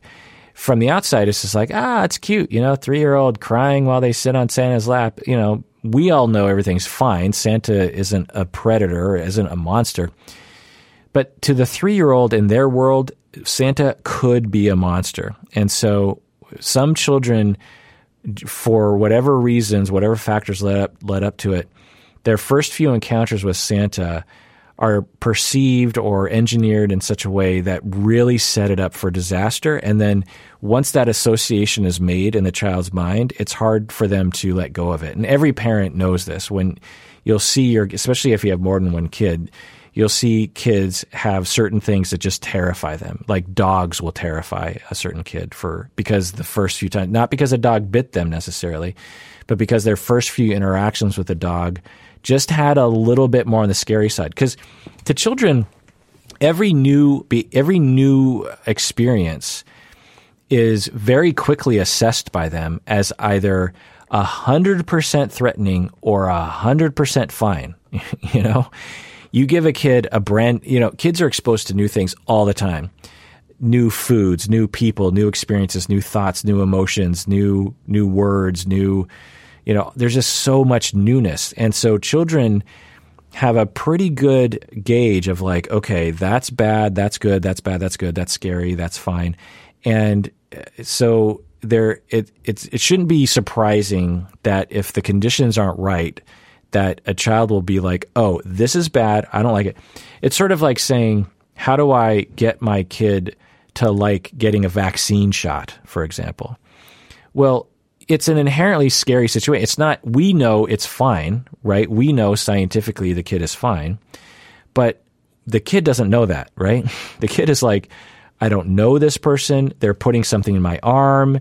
Everyone seems tense. This room is very sterile and there's no toys around. I just want to get out of here. So, that can be very much the experience of sitting on Santa's lap.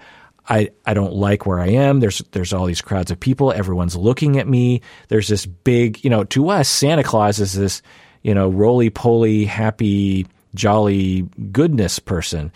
At least for the most of us, that's our association.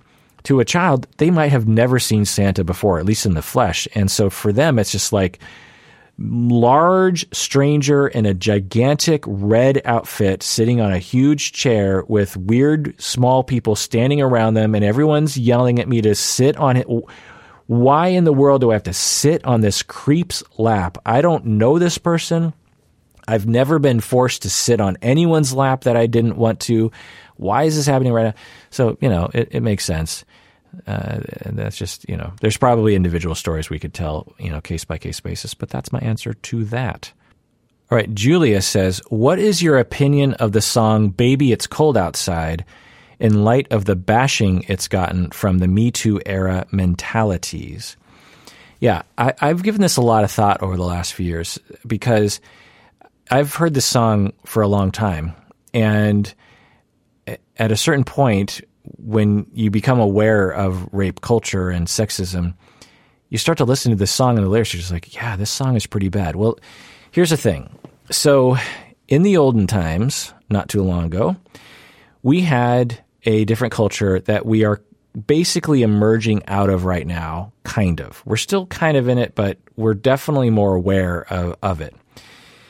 As an example, when I saw 16 Candles in the 80s, and when I rewatched it in the 90s, it didn't occur to me that Michael Anthony Hall's character, the nerd, rapes this woman, but he does. And through our 2020 eyes, we look at this scene. If you know 16 Candles, she essentially, this woman, this older high school girl, gets extremely intoxicated on substances, and she is tricked into believing that the nerd is her boyfriend, and the nerd has sex with her. And then the next morning, they wake up. They're like, "Did we have sex?" And she's like, "Yeah, I think we did have sex." And then she's like, "Yeah, and I think I kind of enjoyed it," which is just ridiculous. Imagine waking up in the morning and you were essentially date raped and drugged. You would not be happy about that, right? So, and for us to watch that, so one, that was written into a very popular script by a very popular writer in the 80s, and it seemed fine. And to our eyes today, we're like, whoa, so why do we see it differently? Well, it's the same with Baby It's Cold Outside. When this song was written, I'm guessing it was like the 30s, 40s, 50s, a long time ago. And essentially what the premise of the song is, you have this woman that is saying, I've got to go, it's late. And the guy is saying, but it's cold outside and you should stay and you should have another drink. And hey, I'm not going to let you go and I'm going to stand in your way. And she's like, you should get out of my way. No, I'm not going to. You are trapped in my house. And then the woman's like, I'm going to call the cop. It gets pretty, I'm exaggerating, but it gets pretty bad. So on one hand, absolutely 100%, we should look at that song through critical eyes. We should understand it's not by the nature of your question, I'm guessing you're not excited about the criticism of Baby It's Cold Outside. I don't know. But we should be able to look at this song and say, yeah, this is emblematic of a culture that still exists today, but was very much the mainstream back then. And this is part of the problem. The attitude that resulted in this song is what leads to women being disempowered, to women being sexually assaulted, to men being taught that they can assault women because they're men and, they want to assault women or this sort of thing. And it's not just women. Anyway, point is it's a misogynistic, sexist culture. And from that culture, this sort of song can exist without any kind of pushback when the song was popular. Okay. And so we can absolutely say that, and it's completely rational, and anyone who understands anything about feminism or sexism or this song can agree on that. On the other hand, the thing that I think is lost to history is the way in which people dated back in the old days. It's tempting to look back at this song, Baby It's Cold Outside, and see it as a sexist song, and it is. But it's tempting to only see it from the man's power side of just like, wow, this man is essentially trapping this woman. That's awful. Well, that assumes that the woman does not want to be trapped. And let me explain. Okay, so on one hand, let's just categorize it. There's two categories. One category is that there were some women who were absolutely being trapped and by this attitude, and are continuing to being trapped today by this attitude of like, I have power over you. Okay, I went over all that. But in the olden times, and to some extent today, women and girls are taught that in order to be a good lady, a good girl, they cannot want to have sex. That in order for them to be respected, they have to be very shy and very standoffish. And at the last moment, that's when they hand themselves over. When the guy just completely persists, that's when you let them have you, so to speak, whether it's relationally or sexually or something like that. Now, I don't recommend that as the cultural norm because it takes all the power and assertiveness and the choice away from women. But in the olden times, that was what was being taught to girls. And so the way that girls commonly would relate, if you were a young woman or a woman of any age for that matter, in the olden times, and you liked a guy, you couldn't say you liked him. You couldn't walk up to him and say, "Hey, baby, it's cold outside. Let's stay." You couldn't do that. If you did, you were a terrible, unladylike slut, and no guy would like you. Now, that's not necessarily true, of course, but that was what was being strongly taught women at the time, and still to this day, to a lesser extent. And so if you were a woman and you had romantic and sexual needs, which most people have, how would you get your sexual and romantic needs met? Well, you had to attract a guy, and he was supposed to play his role. He's supposed to play his role of entrapping you. And you were supposed to play the role of someone who is trying to get away, but secretly you kind of want to get trapped because you have sexual and romantic needs just like the dude does. And both people have to play their role because both people are taught this opposite message of the dude you got to chase and you are entitled, and the women you should always run away and allow yourself to be caught, because that's the only way you can preserve your chastity and your purity and your goodness. So when you hear this song, Baby It's Cold Outside, you absolutely hear the misogyny and the control and the power and the sexism. But the other thing that I hear when I hear this song is that woman trying to get away? Because it sounds like it. That's the overt thing. Or does she want him to chase, and she's trying to preserve her purity, and she's staying, and she appreciates him putting the pressure on because she has sexual and romantic needs too. This is why we should move away from this model because what it leads to is sexual assault and doesn't allow women their own agency. But back then, women were taught not only that they didn't have agency, but that basically they were completely disgusting if they acted like they wanted. In the song, if it was a love song or something and the woman said, the guy's like, "Hey, do you want to stay?" And in the first line, the woman's like, "Sure, I'd love to make out with you and maybe go to bed with you tonight." The song would be over. The guy would be like, "Ew, gross," or at least society would be like, "Ew, gross," because that's that was the ideal back then. So when you say, Julia, what's my opinion of the song? That's my opinion of the song. Is that it's pretty complex. And it represents the activity of people raised in a culture that hopefully we will never go back to and we will continually move away from. And it deserves all the bashing, in my opinion, because when we normalize these sorts of artistic expressions, we normalize the underlying culture that it's based on. Now, can you enjoy the song, Julia, if you like it? You just like the song and you understand that women have power and you understand that men should not assume that they have the entitlement to trap women inside a house when it's cold outside. You could enjoy this song, but in the same way that you could enjoy watching the Huxtables and understand that, Bill Cosby allegedly is a terrible human being.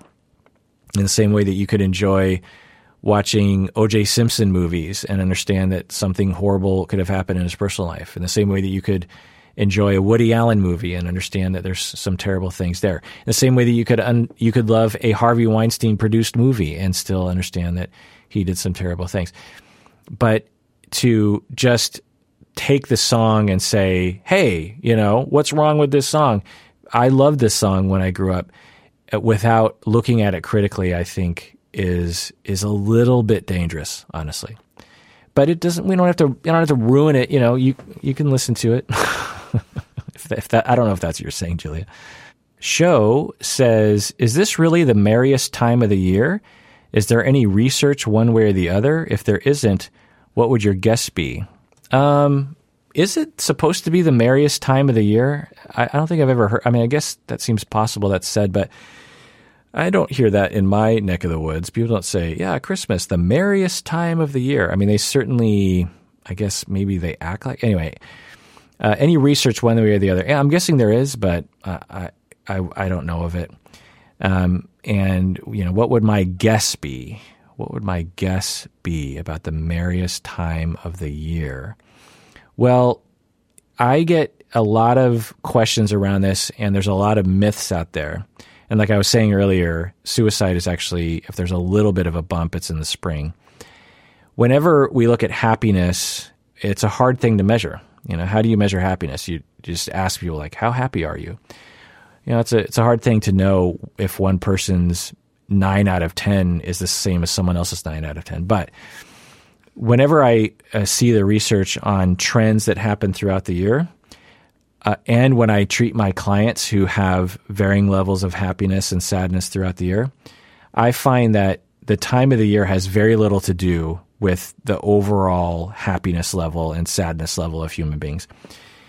Can people be depressed in the summer? Yes. If you suffer from depression, you've likely been depressed throughout summers. Now, can some moods be dependent on seasons? Yes. But sometimes it's opposite. Sometimes people have more depression in the summer and less depression in the winter. When we talk about seasonal affective, we're not talking about necessarily winter time being bad for people. It certainly can, but so the very short answer I'll say is that I have found that if you're generally happy, you're happy all year round. And if you're generally in despair, then you're generally in despair all year round. And the narrative that the time of the year has something to do with it is a little overblown. Can it have something to do with it? Sure. But usually it doesn't. All right, let's go to the YouTube questions. I can't neglect the YouTube questions. And by the way, I'm skipping over some questions because I feel like I've already answered them. So if I didn't get to your question, it's because I thought, well, I think I've already answered them. All right, here's a question right up my alley from Brandy on YouTube. Says, how do you deal with being triangulated between your parents and their issues when you're their only child? Okay, so you're the only child, you're going home for the holidays, and you often are triangulated between your parents and their issues. So I assume your parents have conflict and they both confide in you and you feel very triangulated. Okay, this is a classic triangulation conundrum. And I don't know the answer to your question, Brandy, because I can never be able to directly advise people. But I can talk generally about triangulation and how other people have found their way to more degrees of differentiation and happiness.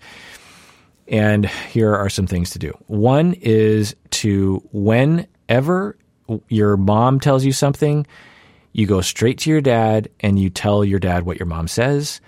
And whenever your dad comes to you and says you something, you just go, huh, interesting. And then you just go to your mom and you're like, Mom, did you know that Dad thinks that you're a jerk face because of last night? So this is what Bowen did. So Murray Bowen invented the field of Bowenian therapy, and triangulation included. And that's what he did with his family. His family was pretty enmeshed, and he experimented on himself and his family. He saw a lot of triangulation in his family, and he tried to get out of it personally. And what he did some of the time was just that. He just would immediately tell the other person. What this does is it forces the two individuals to either deal with their conflict directly, or it forces them to triangulate someone else other than you, because you are no longer playing the game. Now, that can be a pretty drastic move, right? Of just like telling the other person. But, you could tell your parents, by the way, I'm no longer going to keep secrets because I don't like being pulled in between the two of you. And so I'm just going to tell you that everything you tell me about Dad, I'm probably just going to tell him, because honestly, I feel like you should be talking with him about this. The other thing you can do is to differentiate and sort of distance yourself as you're being triangulated. And this is a much less, difficult thing to achieve. So your mom's telling you a story about Dad. It's like, oh, you wouldn't believe what Dad did, da da da da. And in your mind, you could be like, yeah, not my problem. And I'll nod my head and I'll listen. But you know what? I really just don't care because this is between the two of them. I mean, I hope that the two of them work this out. But you know what? I feel like I've done everything I can. And they're grown adults. They should be able to talk to each other. And so I'm not going to offer any advice, and, maybe I'll provide some minor validation, but I'm just not going to get involved because, frankly, it's just not my problem. And by doing that, one, you preserve your own sanity through it all. And two, you probably give a message subtly that you're not super invested in the problem. That, you'll listen, but you're not going to get wrapped up in it. Part of the reason why they triangulate you probably is because you get wrapped up in it, which is hard not to. But if you resist the urge to get wrapped up in it, then one, they stop sort of pressuring you because they know they're not going to get you to take the bait. But also, they might stop triangulating you altogether because you're not playing the game. So those are two things. The third thing is probably the most mature thing to do, which is just to tell your parents, look, I don't like being roped into your problems. The two of you need to go to therapy, and I'm sort of done being your therapist. I just want to come home, hang out with the two of you. I understand you two have problems, but I feel like it's a lot of pressure to put on me as your kid. And you've been doing this to me my whole life, and I want to be close to you. But the fact that you sort of rope me into your conflict all the time, it makes it hard for me to want to spend time with you at all. And I don't like that. I want to spend time with you, but I don't want it to be ruined with this notion that I'm somehow your couple's therapist, So I love you, I care about you, but I want to change the way we interact. That's a very mature thing you can say. All right, Nora says, how do you deal with gift-giving obligations? My partner and I spend more than we planned to this year because we bought gifts just because someone had bought gifts for us. I personally am not a big Christmas person, and I wouldn't give or receive gifts if it were up to me, but I don't know how to navigate telling people. Okay, so here's what you do. And actually, I dealt with this in my own family. So I love my family, but I have a large family. There's a lot of kids, there's a lot of grandkids, there's a lot of cousins. And when we were younger, the gift-giving process was attainable because there weren't as many people. Now it's like exponentially larger groups of people in my family. And so I was getting tired of having to spend, I was working full time. And actually at the time, I might have been working like 70 hours a week. It was when I was trying to pay off my student loan debt.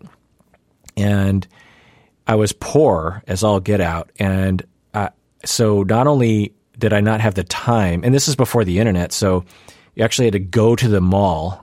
And I remember I would go to the mall with a pad and paper, and I would write down all the ideas that I had. I'd be like, okay, I got to get a gift for Uncle so-and-so, and I got to get a gift for my sister. And I'd write down all these various ideas. And then after I did that, for the span of what seemed like weeks after, doing all this research, then I'd sit down and I'd be like, well, I only have $185. So how do I buy a gift for everyone I'm supposed to buy a gift for while staying under $185? I remember it was probably less than $185. It was probably literally $65 that I would have available to spend on Christmas gifts. And at a certain point, after years of doing this, I was like, this has got to stop. At some point, this has to stop, because if we don't, because the nieces and nephews, they're all going to have kids themselves.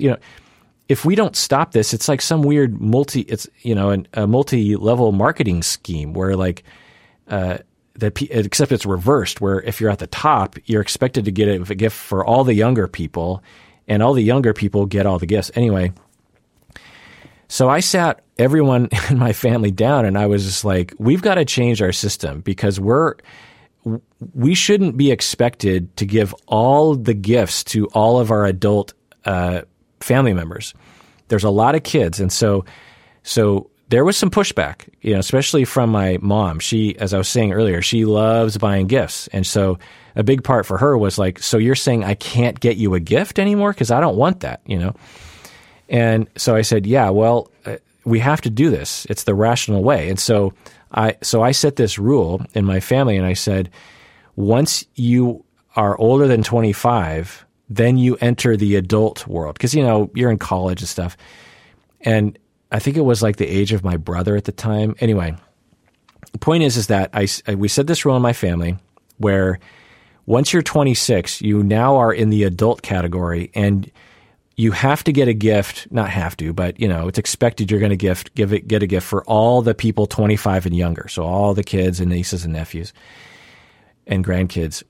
But once you're 26 and older, you only have to get a gift for one, and we drew out of a hat, one of the other adults in the family. So if I drew my sister, then I would get a gift for my sister, but I wouldn't have to give a gift to my brother or my other brother or my mom or my dad or my uncle or my cousin and we all picked a gift, a name from a hat. And you always wanted my mom to draw you because she always got you the best things anyway. And this worked out really well. This really reduced the pressure, because buying gifts for kids is pretty easy, right? Especially young kids, because all they want is just like toys. And toys can be pretty cheap. And so it really made things a lot easier. So that's what I did. But what you're talking about, Nora, is you don't like giving gifts to anyone. So the reason why I was telling that story is, unless you grab the situation by the horns and make it yours, you'll always be dealing with this bad feeling. And so what I recommend people do, as what I've been recommending throughout this episode, is make an assessment, take an inventory of yourself. What do you want? What's the lifestyle you want to live? Then go to everyone and say, this is what I want to do. And I still love you. If you love them, let's just assume you do love your family, but you just don't like gifts. You say, I love you guys. I want to spend time with you, but I've just never been into the gift thing. And I don't want to receive any gifts, and I don't want to give any gifts. It's annoying to me. I don't want you to be obligated to buy me a gift, and I don't have the time or the money to get you anything. Just buy your own stuff. I'll get my stuff, you buy your, but say that you're sorry, and say that you still want to be connected to them. Because when you cut them off from the gift process, they're likely to receive it as a rejection of them or of the family. And so if you reassure them that that's not the case, then, they'll likely be cool with it. But you might get some pushback. I have a pretty loving family, and my mom gave pushback. She's like, I don't like this idea. In fact, my mom would break the rule. She would often just get gifts for everyone anyway. And I think me and my siblings just let her do that. We're just like, fine, even though I didn't get mom a gift, she got us a gift.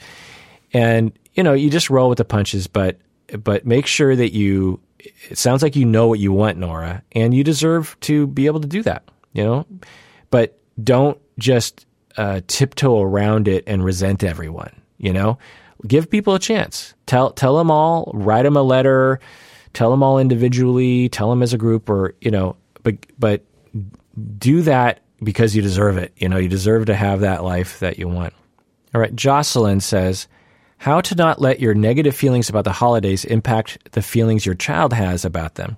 I want my son to see the magic and feel the love of these times, but this time of the year is very hard for me for various reasons. Yeah. Well, I don't know exactly the extent of the things you're going through, Jocelyn, but obviously going to therapy would, you deserve that. I think the primary thing is that the holidays are hard for you and you deserve to be taken care of and you deserve to heal from those issues. That's number one. Number two, you're thinking, well, I don't want to ruin it for my son. I don't want to ruin it for my kids. Do what you can. Fake it till you make it kind of a thing if you want to. But honestly, it's not the end of the world if your kids don't have a ton of the magic times around the holidays. There are plenty of happy people in the world who don't care at all about the holidays. So it can be a little overwhelming. It seems like, oh, Christmas is everywhere. And, I'm making a whole episode about Christmas. I don't think I've ever done this, by the way. I just have the time to do it this time. But it's if your kid somehow emerges from childhood with like some mild positive experiences with the holidays, but not as positive as their peers, that's you didn't do a bad job as a parent. Christina says, could you please give a PSA that when giving a gift from Santa, that it not be an expensive iPad or another item that many other families cannot afford, as this can make a child from a less wealthy family wonder what is wrong with them as Santa didn't bring them such an expensive gift. Yeah, it's a complicated matter, of course, and parents should be free to give their kids what they want to give from Santa. The broader question, or the broader problem here, is classism and income inequality, and how it is exemplified perhaps over the holidays. So for all of us to think about how we vote, to think about how we pressure our politicians to have certain kinds of policies around income inequality, this sort of thing, is really the more important issue besides Christmas gift giving. But perhaps it is something to think about. If you come from a middle class or above family and you are giving your kids elaborate gifts, that you think about what messages you're sending to your kids, what messages you're sending to those around you, what messages your kids will give to their classmates or whatever. And maybe it's a conversation you have with your kids around classism and income inequality, that you say, look, so, you got a lot of stuff for Christmas this year. I just want you to take note of that. So I was getting screwed up as I was talking because I just got a text from Bob and I was sort of glancing down at it. And he said that Santa left something at my front door, and he must have just dropped off a Christmas present for me at the front door. I was wondering what my dog was barking at so much. But so Bob, as you all know from the podcast, he just drove by and left me a gift, and now I feel terrible because I didn't bring a gift over for him. I should do something. And I want to. I don't feel obligated. I absolutely want to. But maybe you have a conversation with your kids about, look, you got an iPad for Christmas, and you should play with it, and you should have it, and you should enjoy it. But understand that some of your classmates at school come from families where they don't have that kind of money. And if you flaunt this gift, it will make them feel bad, maybe. I don't know. And so, just be a little modest about it, and don't brag about it. And if other people ask you what you got, just think about the things that you talk about with other people. Just be mindful of that, because some people, they don't have as much, and it might make them feel lesser than if you brag, particularly if you brag about the things that you have. Of course, this applies to social media and all the other things. And so, but yeah, to me, this is to blame a parent, for example. You have a middle-class parent. They work really hard and they love Christmas and they like to splurge on Christmas like the way my parents did. And they like to spoil their kids with a lot of material items that their kids want. And then they like to post on social media, like, my kid really enjoys his iPad or whatever.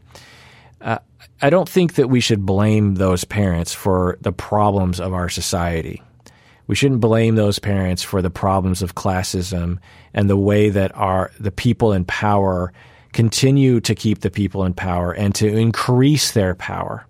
We are living in a society that the income inequality is getting worse, even though we're becoming wealthier. Our country is wealthier, and the people at the bottom are not benefiting.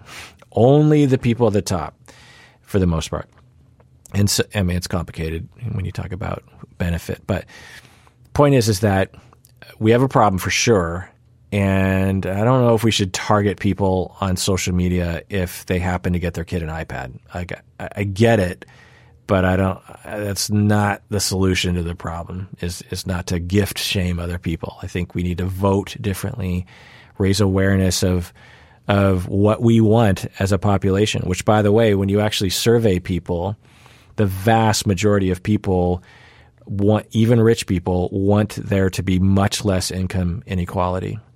And the politicians refuse to abide by the Republican and Democrat wish, by the way. This is not a Democrat and Republican wish. I can't remember the exact stats. So something over 90% of people in the United States would want there to be a model of income distribution that was much flatter than it is. And why won't the politicians abide? You just have to ask yourself that question, I think the answer is pretty obvious. And so what we need to do as the people is to speak out and to vote and to make it known that we don't want that anymore and that we want solutions that other societies are currently using and it's working.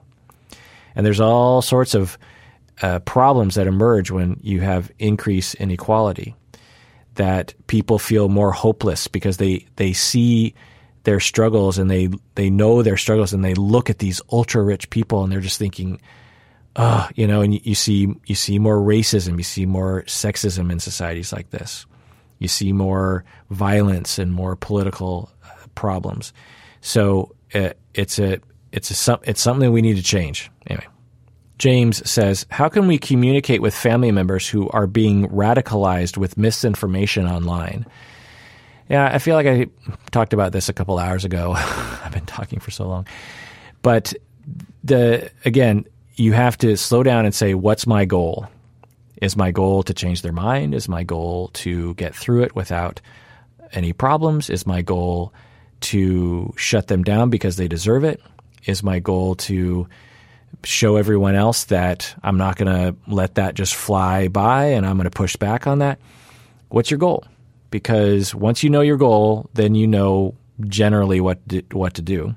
But a lot of people just kind of face these situations. They're just like, how do I deal with this? And for some of us, we might have a goal of, I don't want to get into it with them. I'm not going to change their mind. So if that's the case, then maybe you don't do anything. Maybe you're just like, you just nod your head. You're like, okay, interesting. Anyway, pass the potatoes. All right, next question from Clarice. They say, why is there such big pressure to be dating or seeing someone during Christmas time? Is that true? Are people being pressured to not be single during Christmas time?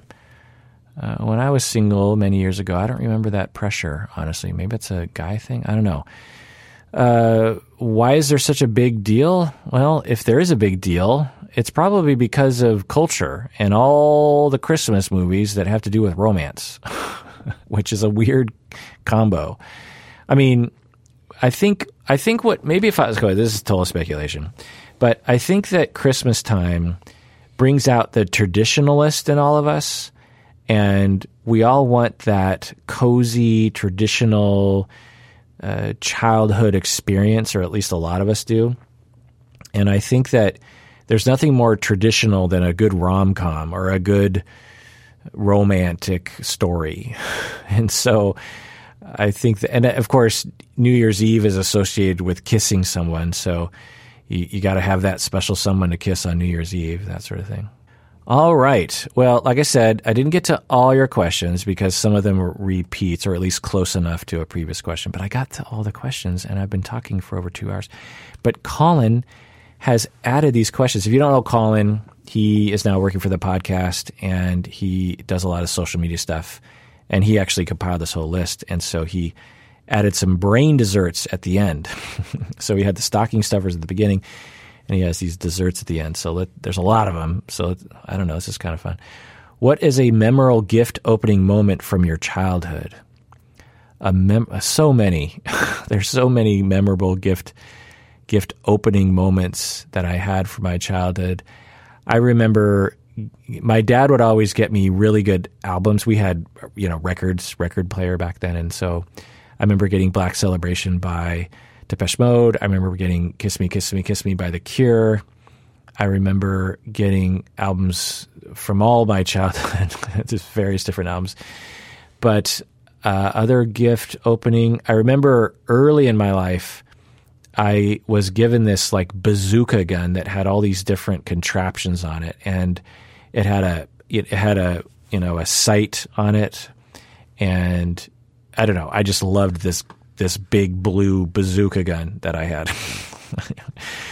If you were served a 3-course holiday meal, what would you want for each of those?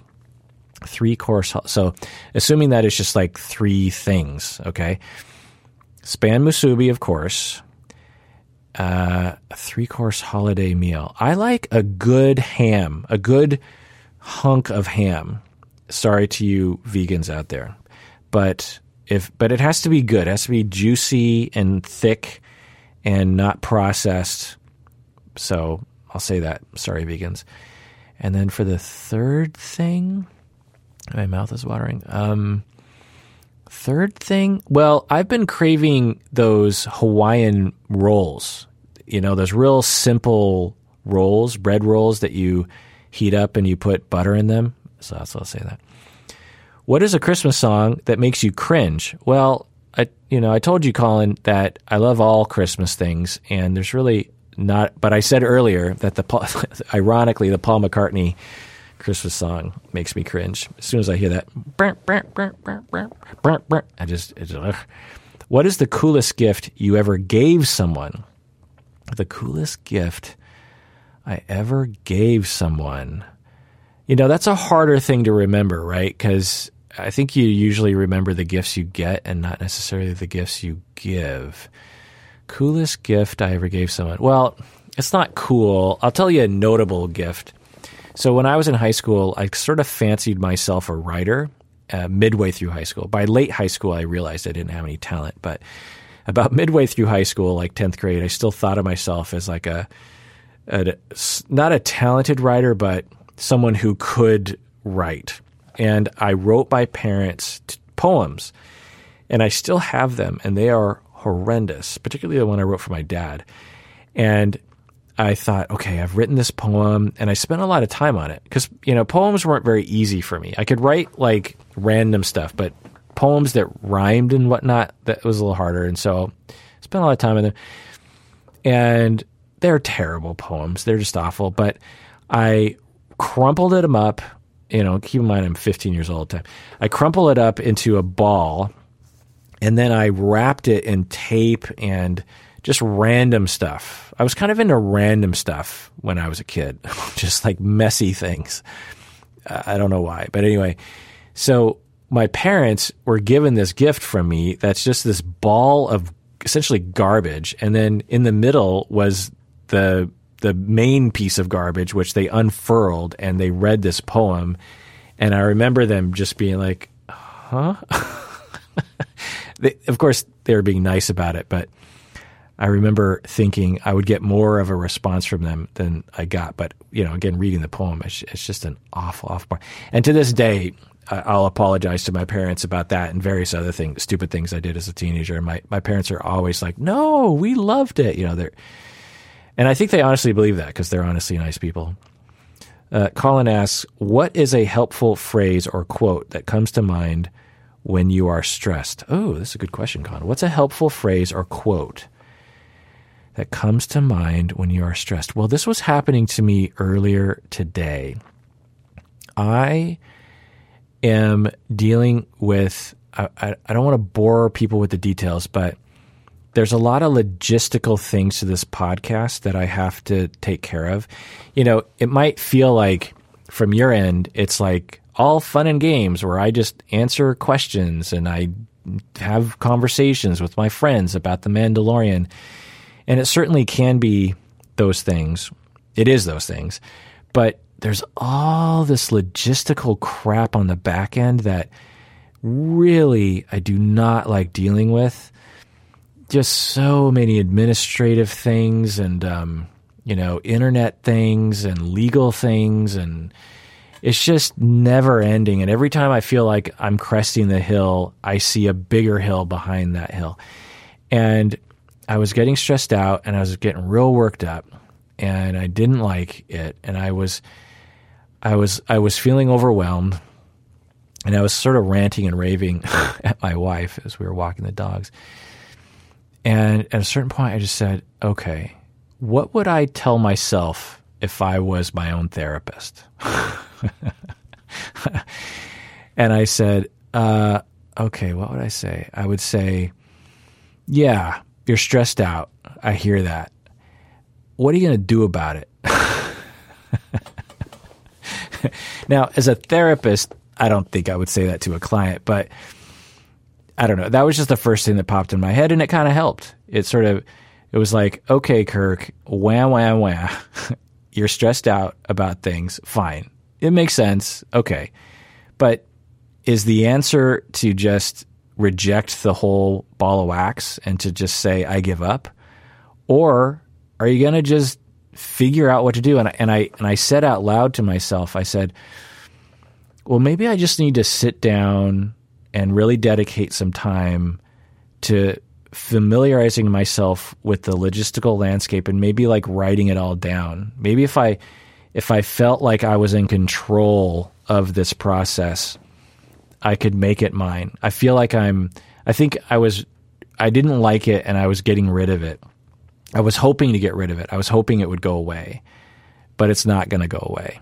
And maybe I just have to accept it and map it all out and invite it into my life. I don't remember who told me this, but it was, 20 years ago or so, that when you're cold and you don't like it, you didn't wear a big enough jacket and you're kind of cold. And there are two different approaches. One is to just resist the cold. It's like, I don't like the cold. I don't like the cold. And this one person said, you just got to eat the cold. Just eat it. And by that, what they were meaning was, you're cold and it's just going to happen. And to resist the cold is to just double your suffering. Yeah, you're cold and it sucks, but eat it. And I don't know. So that's what I tell myself, Colin, when I'm stressed. What part of your work environment is your favorite? Well, now we're getting personal, Colin. What part of my work environment is my favorite? My work environment. Like physical environment? Because I pretty much work from one spot, which is my office chair. But what part of my work environment? Well, I like working with my wife a lot. She has good things to say, and it's just nice. We'll go on a lot of, let's say, I don't know, a third of the time that we're going on a walk with the dogs, the whole time we're just talking about podcast stuff, about upcoming shows or things that we have plans for, or what should we schedule, or what kind of merch should we do, or, different YouTube doodads we can have, that kind of. So I think that's my favorite. If you could listen to any room in the world, which would it be? If you can listen in on any room in the world, my goodness, Colin, that is a cool question. If you could listen in on any room in the world, which could it be? Listen in. So this would have to be a room that I couldn't imagine what is happening, right? And that I would want to hear. Because, of course, you think about like the Pope talking candidly or something. But I don't know. That doesn't really interest me. The White House behind the scenes. mostly out of curiosity of what is happening where no one can hear them. That's what I'll say. That. What is the one thing you own that you wish you didn't? What is the one thing you own that you wish you didn't? That is a hilarious question. I get rid of things so fast. In fact, I'm getting rid of so many books right now because I just suddenly had this feeling of I have too many books. I'm getting rid of like half, or I don't know, a third of my books, which is like hundreds of books. I have so many books, which is probably why I need to get rid of some. But so the one thing that I own that I wish I didn't, usually only lasts like a week because I get rid of stuff real fast. I'm one of the fastest get ridder on the planet. I'll throw stuff away. I'll take huge trips to the secondhand store. Furniture, I love getting rid of things. It just really makes me feel good. I don't know if it's because I'm Japanese and I have a little Marie Kondo in me. I don't know. But what's one thing that I own that I wish I didn't? Own that I wish I didn't. Own that I wish I didn't. I don't know. There's probably nothing in there, right? Maybe something that I bought and now I'm kind of stuck with because you can't really get rid of it. What would I own that I wish I didn't have? I mean, the first thing I think of is like some of the musical instruments I've bought over the years, and it feels kind of stupid to let go of them because at some point I might want them, but I kind of wish I hadn't have bought them. I have a lot of musical equipment and I've gotten rid of a lot of it. Some of it I've actually bought back. Like I have a bass right now that I bought years ago, and then I thought I didn't need it anymore, and I sold it. And then I was like, where's my bass? And I bought it again. That's kind of a stupid thing to do. But what is one place you shop that might surprise people? What is one place you shop that might surprise people? Music stores. I love music stores. I love guitar stores. I love piano stores. I love drum stores. I love any musical equipment. Anytime I'm with my wife, we're traveling, we're in town, I cannot not walk into a music store and just fiddle with stuff. What kind of holiday shopper are you? Black Friday, Christmas Eve, year-long hoarding? I am a extremely organized person, and so I don't do Black Friday. I don't really understand. I don't have that mindset. I've never been like a coupon person. I've always figured that things would work out in the end, which isn't probably the best thing to do. But in the past 10 years, I actually will make a calendar reminder to myself at a certain point to begin the Christmas shopping. And it's months before Christmas. And I have a to-do list, and I'll keep track of it all there. And I have a whole system where I, for certain people, I have to ask, like, okay, for little Johnny, what does he want this year? Because he's 5. Does that mean his preferences have changed? And so I have a whole system, and I like to do it way in advance because I hate being pressured. I hate waiting for things at the last minute. I really do not like that. Years ago, like 20 years ago, I was so overworked that I was a last minute kind of person, like literally Christmas Eve, I remember. But I spend a lot of my time with time management. And if I'm ever behind the 8 ball time-wise, I consider that a massive failure on my part. I consider it's like, Kirk, you have really let yourself down here, because I just hate that feeling. There's so many bad things about feeling like a time crunch, especially around something that you're supposed to enjoy. Christmas is supposed to be a time of joy, or at least it's supposed to be a time of what you want to do. And I don't want to feel obligated at the last minute to like, crap, I got to get something. I want to enjoy it. I want to be like, okay, let me give 2 months to think about, like, what do I want to give that person? Let me think about it. I like to luxuriate. I like that process. I like to think about it. I like to imagine, okay, what do they need, and what do they want? What would be kind of special to them? And because, it's supposed to be a good thing, and to wait till the last minute.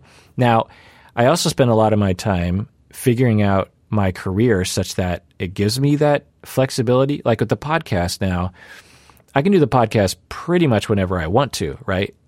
There's no obligation there. And so in the past, when I had like a 9 to 5 and then a commute and then a weekend job as well, like you're just kind of locked in. You don't really have the time, and then you have all the chores that you got to do when you get home. And so,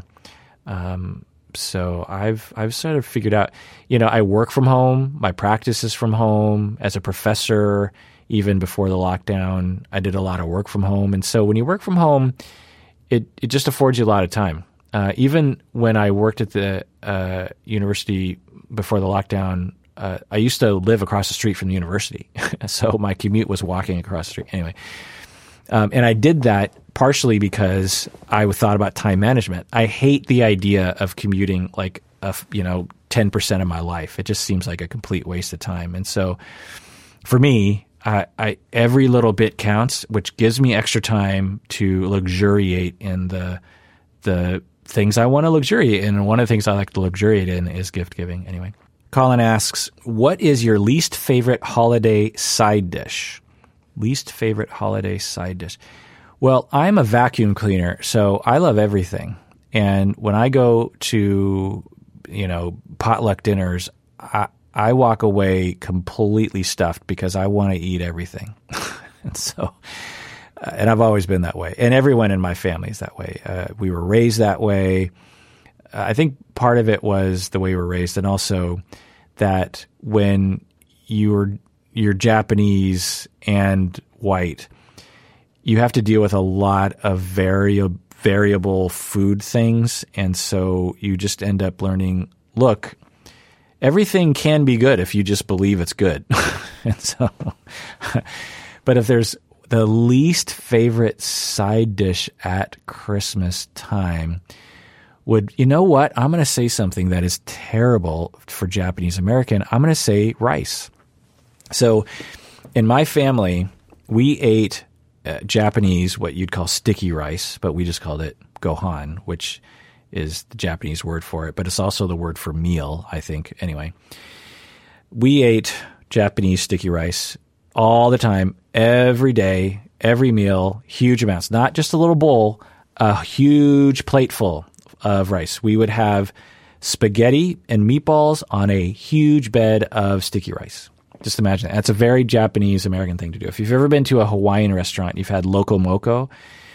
Often it's just like a huge amount of rice, and then anyway, point is lots of rice. And as I've gotten older, I appreciate rice, but I don't want to.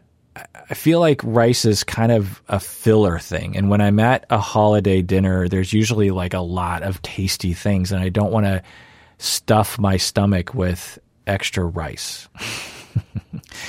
And to say such a thing in my family is absolutely sacrilegious, because to reject sticky rice as a Japanese American is uncool.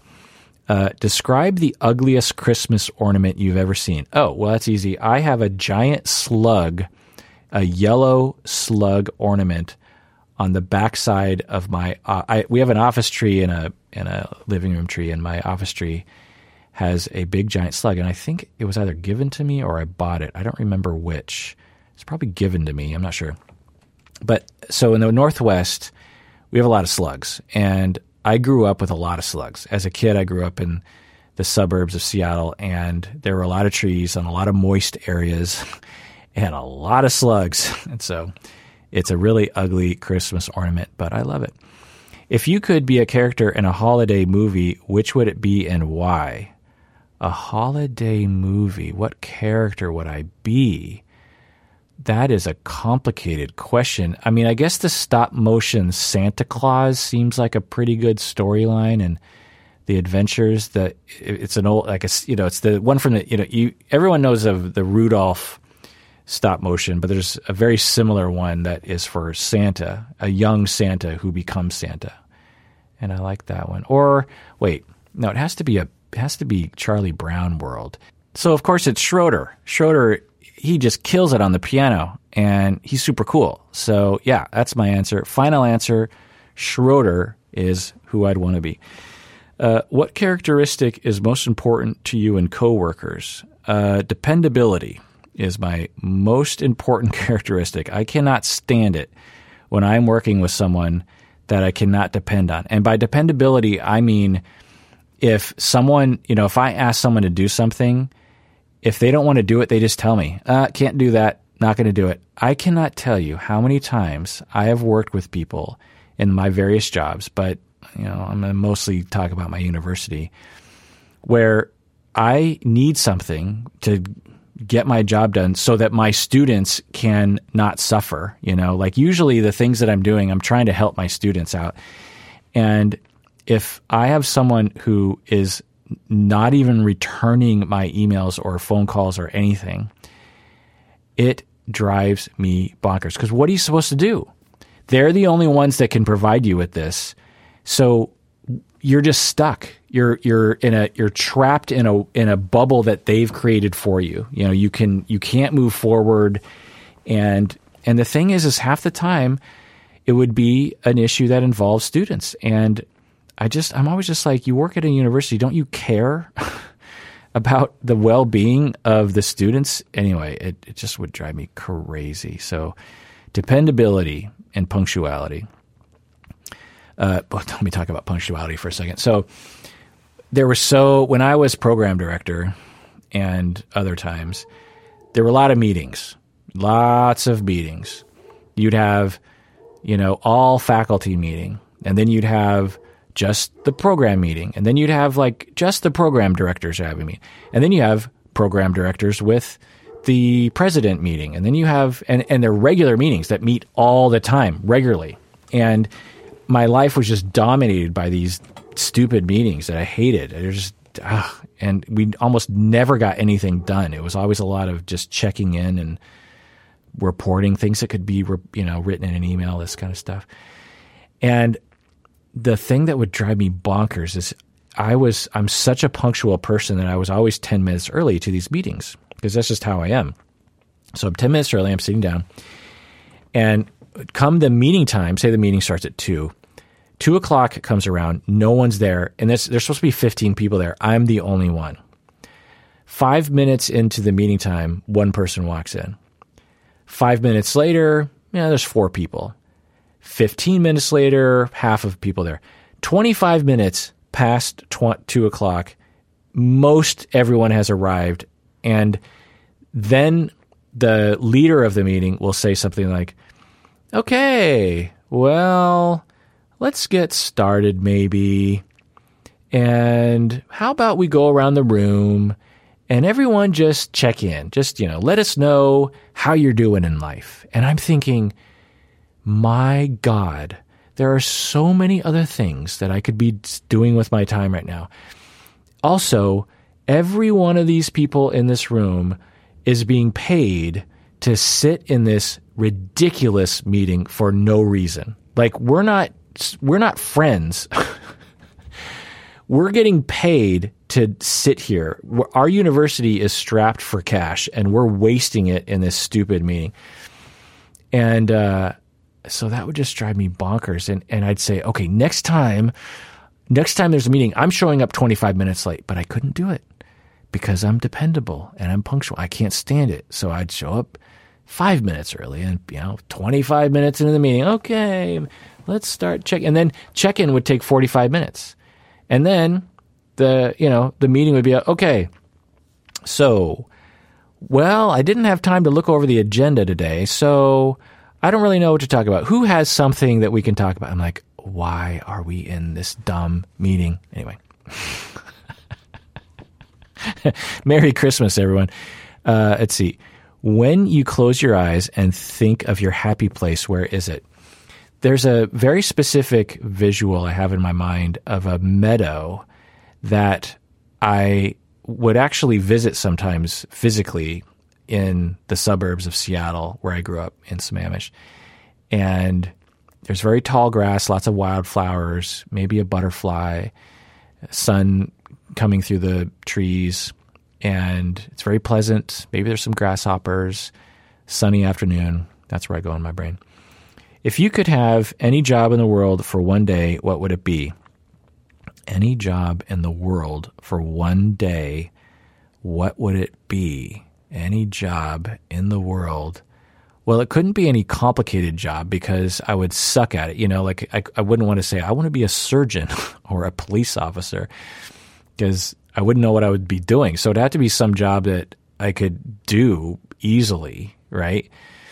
Without feeling like I was completely stressed out. I know. Like Bill and Melinda Gates, and I would hand out millions of dollars. That would be very fun. If you could have any job, what is a cherished family tradition from your childhood? Well, I talked about that earlier. Hot dogs and beans. And this year over Zoom, we're going to have hot dogs and beans. But that'll be last night. I'm recording this before Christmas. Anyway, what is your most embarrassing experience where you forgot an important piece of information? What is your most embarrassing experience where you forgot an important piece of information? Well, I was at my cousin's wedding about, 7 years ago. And my cousin, I don't know any of his friends really. I know them very peripherally. So I'm at his wedding and I pretty much only know my family members, and all my family is there.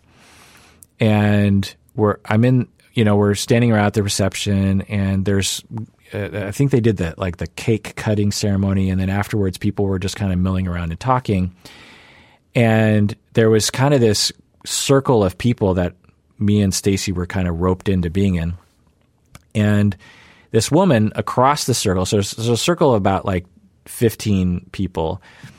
And this woman across the circle points at me and says, "Hey, Honda, how's it going? And, how you been all these years?"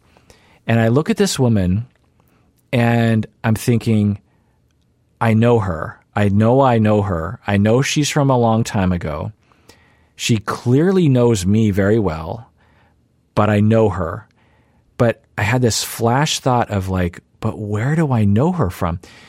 The reason why I was having a hard time is that I absolutely did know her, but because she was at my cousin's wedding, I was like, wait, what? I didn't know. So this was an old friend of mine from college that I would have known, 20 years prior to this. And I did not know she knew my cousin. So it took me by surprise. And remember, we're in a circle of 15 people that are all looking at the two of us as we're reuniting. And so she says, "Hey, Honda, how's it going? Remember the good old days?" And I'm like, "Yeah, the good old days." And she's like, and I'm thinking, it'll come to me, it'll come to me. I'll remember where this is, I'm not bad with memory. And she says, "Yeah, things were pretty crazy back then." And I'm like, "Yeah, things are crazy." And then it clicks in my head. I'm like, "Oh, I know who she is. She's from high school." And I'm like, "Yeah, the good old days from Bellevue and, Factoria and stuff." And I'm, naming all these things. And she's listening and she's pausing, and I'm thinking, I wonder what's going on. And she stops. And again, mind you, there's 15 people listening. And she says, "You don't remember who I am, do you?" And I was like, oh my God, did I get it wrong? And she's like, "I'm so-and-so from college." And I thought, oh no, I confused her with this other girl from high school who kind of looks like her, but not really. And of course, it all came back to me right away. And I was like, oh my God, yes, of course I remember. I remember billions of memories with you and all the people we hung out with in college. But that was the most embarrassing experience I've ever had, where I forgot an important piece of information, which was that she was from college, the college buddies, and not from the high school buddies. And even though it happened 7 years ago, my hands still sweat as I think about it. I just feel so bad because I was close to her. I probably saw her. I mean, her and I never hung out alone, but in my college friends, I probably saw her twice a week for the span of 3 years. You know what I mean? It wasn't like I occasionally bumped into her. I mean, her friends dated my friends, for years, this kind of thing. And so it was, I just felt so bad. Just imagine that you run into an old friend and they don't remember actually, so this is even worse. I have a worse experience. Merry Christmas, everyone. Where I've been almost talking for 3 hours. Okay. Where I went to my 10-year high school reunion, and I grew up in the same town my entire life. And so I knew everyone and everyone knew me. And so I'm going to my high school reunion, and I actually like my high school reunions. I've actually planned a couple of them. I've actually planned 3 of them. And I enjoy it, and I love all those people, and I love seeing them, and there's not a bad moment. And so I'm going to my 10-year reunion, and I'm bumping all these people, and I was kind of nervous, but I was like, oh, this is great. And everyone looked the same because, 10 years, no one really changes. But there was occasionally a person where I was like, oh, I recognize that person, but, we weren't really friends. Because in my class, there was like 400 to 500 people or something. And some people entered our, high school midway through. And so I knew of them, but I didn't know them anyway. So I'm interacting with everyone, and I'm kind of I'm kind of an extrovert in situations like that. So I'm talking to a lot of people, and I run into this one guy, and he starts talking to me, and I'm like, okay, I don't recognize this guy, but fine. We must have known each other kind of. And so we're talking, and we're catching up, and we're talking. And then it kind of occurs to me as he's talking, like, oh, wait, he knows me really well. He remembers a lot of details about me from the old days. But I don't even recognize this dude. Like, who is this guy? I don't recognize his face. I don't understand what's happening. I'm talking to him for, a good 15 minutes, and I'm pulling it off. I'm really like, I feel like I'm pulling it off. Midway through a sentence, he says, Kirk, you don't know who I am, do you? You don't remember me, or you don't recognize me, or something. Do you know who I am? Do you know my name? And I'm thinking, well, no, because we couldn't have been that close, because I recognize everyone else in this room except for you. So we must not have been that close. So I said to him, yeah, sorry, I don't remember you. And then he says his name, and he was my best friend for like 2 or 3 years. He was not just someone I kind of knew. He was my bestest friend. We spent the night of each other's houses. We went on trips together. Our families knew each other. We, would do everything together. We engineered our school schedule so that we had every class together. If you've seen the TV show Pen 15, that was us. Because it was middle school primarily when we were best friends. And I felt so bad. But the thing is that he had gained a lot of weight. And he was the skinniest dude. We were co-captains of the wrestling team. And he wrestled at a far lower, even though we were the same height, he was much skinnier than I was. He was a rail. He was just a thin, very gaunt dude when we were growing up. And at the reunion, he was just a lot bigger. And, no harm, no foul. What are you going to do? A lot of people, myself included, you just, you put on some pounds as time goes on. But the thing and I don't feel bad about it, because it wasn't like I was trying not to recognize him. I mean, I was trying my best to figure out who this guy was. And the fact that he was my best friend, and I absolutely would have recognized him if he looked even remotely close, tells me like the way that his face held his extra bulk meant it really altered the look of his face, if that makes any sense. And so that was a very embarrassing moment. And now I just feel bad telling that story on the podcast. But I don't know. I mean, what are you going to do? I did my best. Don't shame me. I thought this was going to be an hour long, and it's been 3 hours anyway. So that answers all your questions, everyone, including Colin's very personal questions here at the end. I'm guessing Colin didn't intend on me answering all those questions, but I don't know. It's Christmas time, and if you're still listening, then you must not have anything else to listen to. So I just wanted to really give you something to listen to, because I'm the same way about my podcasts. When I run out of my favorite podcasts on my phone, I get bummed out.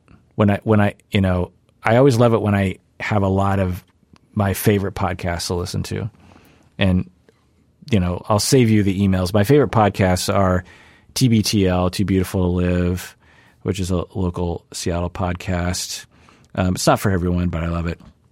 I love the Conan O'Brien podcast. I love Criminal. I love Pop Culture Happy Hour, Culture Gab Fest, 99% Invisible, Skeptic's Guide to the Universe. Those are my favorite. Revisionist History. John Green's Anthropology Reviewed podcast is maybe my favorite of all time. This American Life. Those are my favorite podcasts. Dan Carlin. What else? All right, everyone. Merry Christmas. If you're still listening, maybe it's not Christmas, but it's Christmas weekend by the time you got around to this. A lot of the questions were about suffering, and I hear it. And a lot of the questions are about loneliness, and I hear that too. And a lot of the questions are about guilt, being guilt-tripped or being pressured, and I hear that too. And you deserve to have the holiday that you want, and you deserve to not be pressured into things you don't want to do. And you deserve to have the love, and you deserve to give love, because we all deserve it. We really, really do.